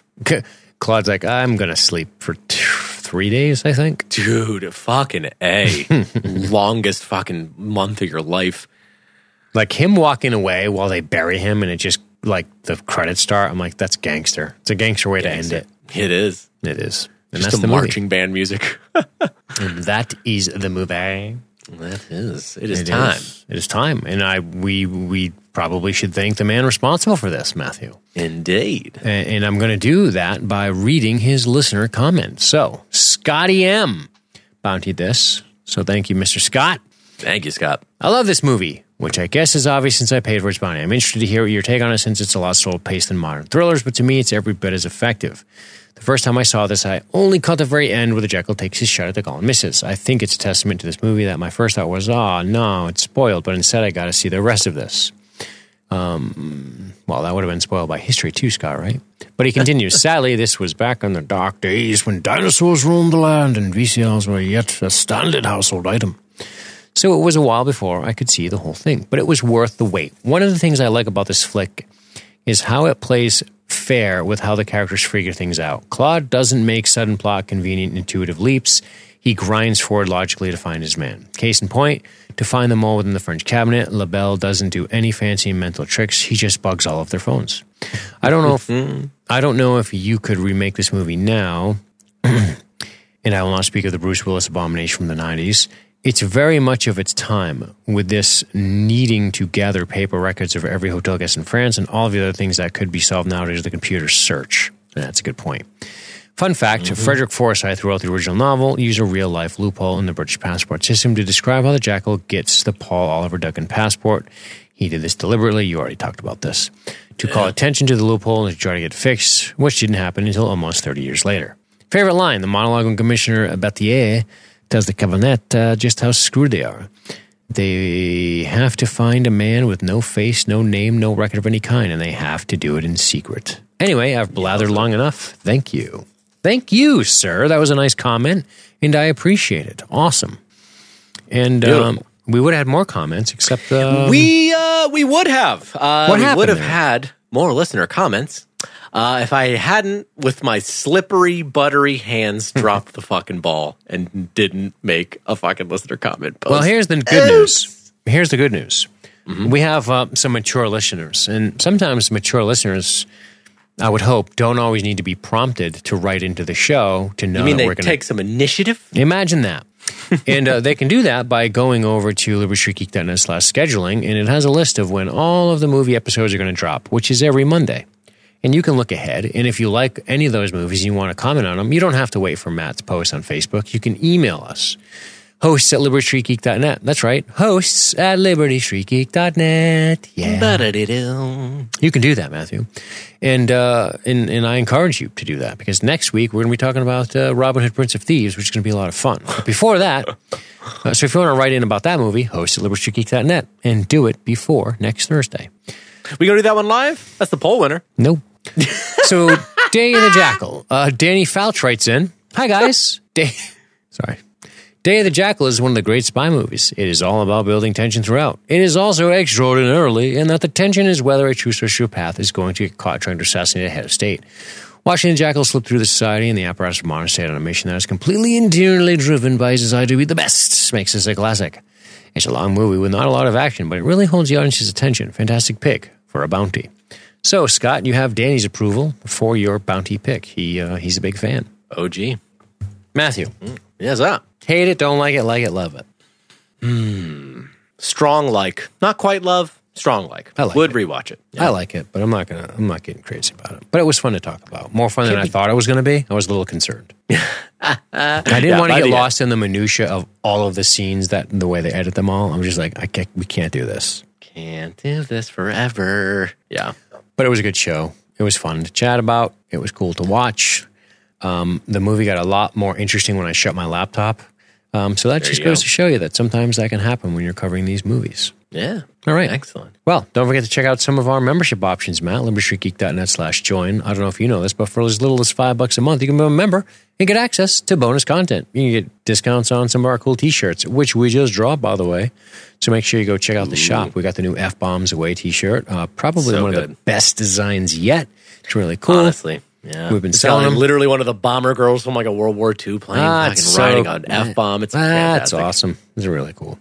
And all of the other t-shirts are back in stock. So if you are a listener to the show and you realize, like, when they're fucking t-shirts going to be back in stock, all of the t-shirts are now in stock. So there you have it. And I think that is it. All right, man. What else do you want to say, Matt? I think that's it, man. I am fucking tapped on this 27-hour movie with billions and billions of characters. Awesome. Well, we're going to get out of here. Thanks again to Scott. And let me just say, we will catch you guys next week for Robin Hood, Prince of Thieves. Goodbye. Okay.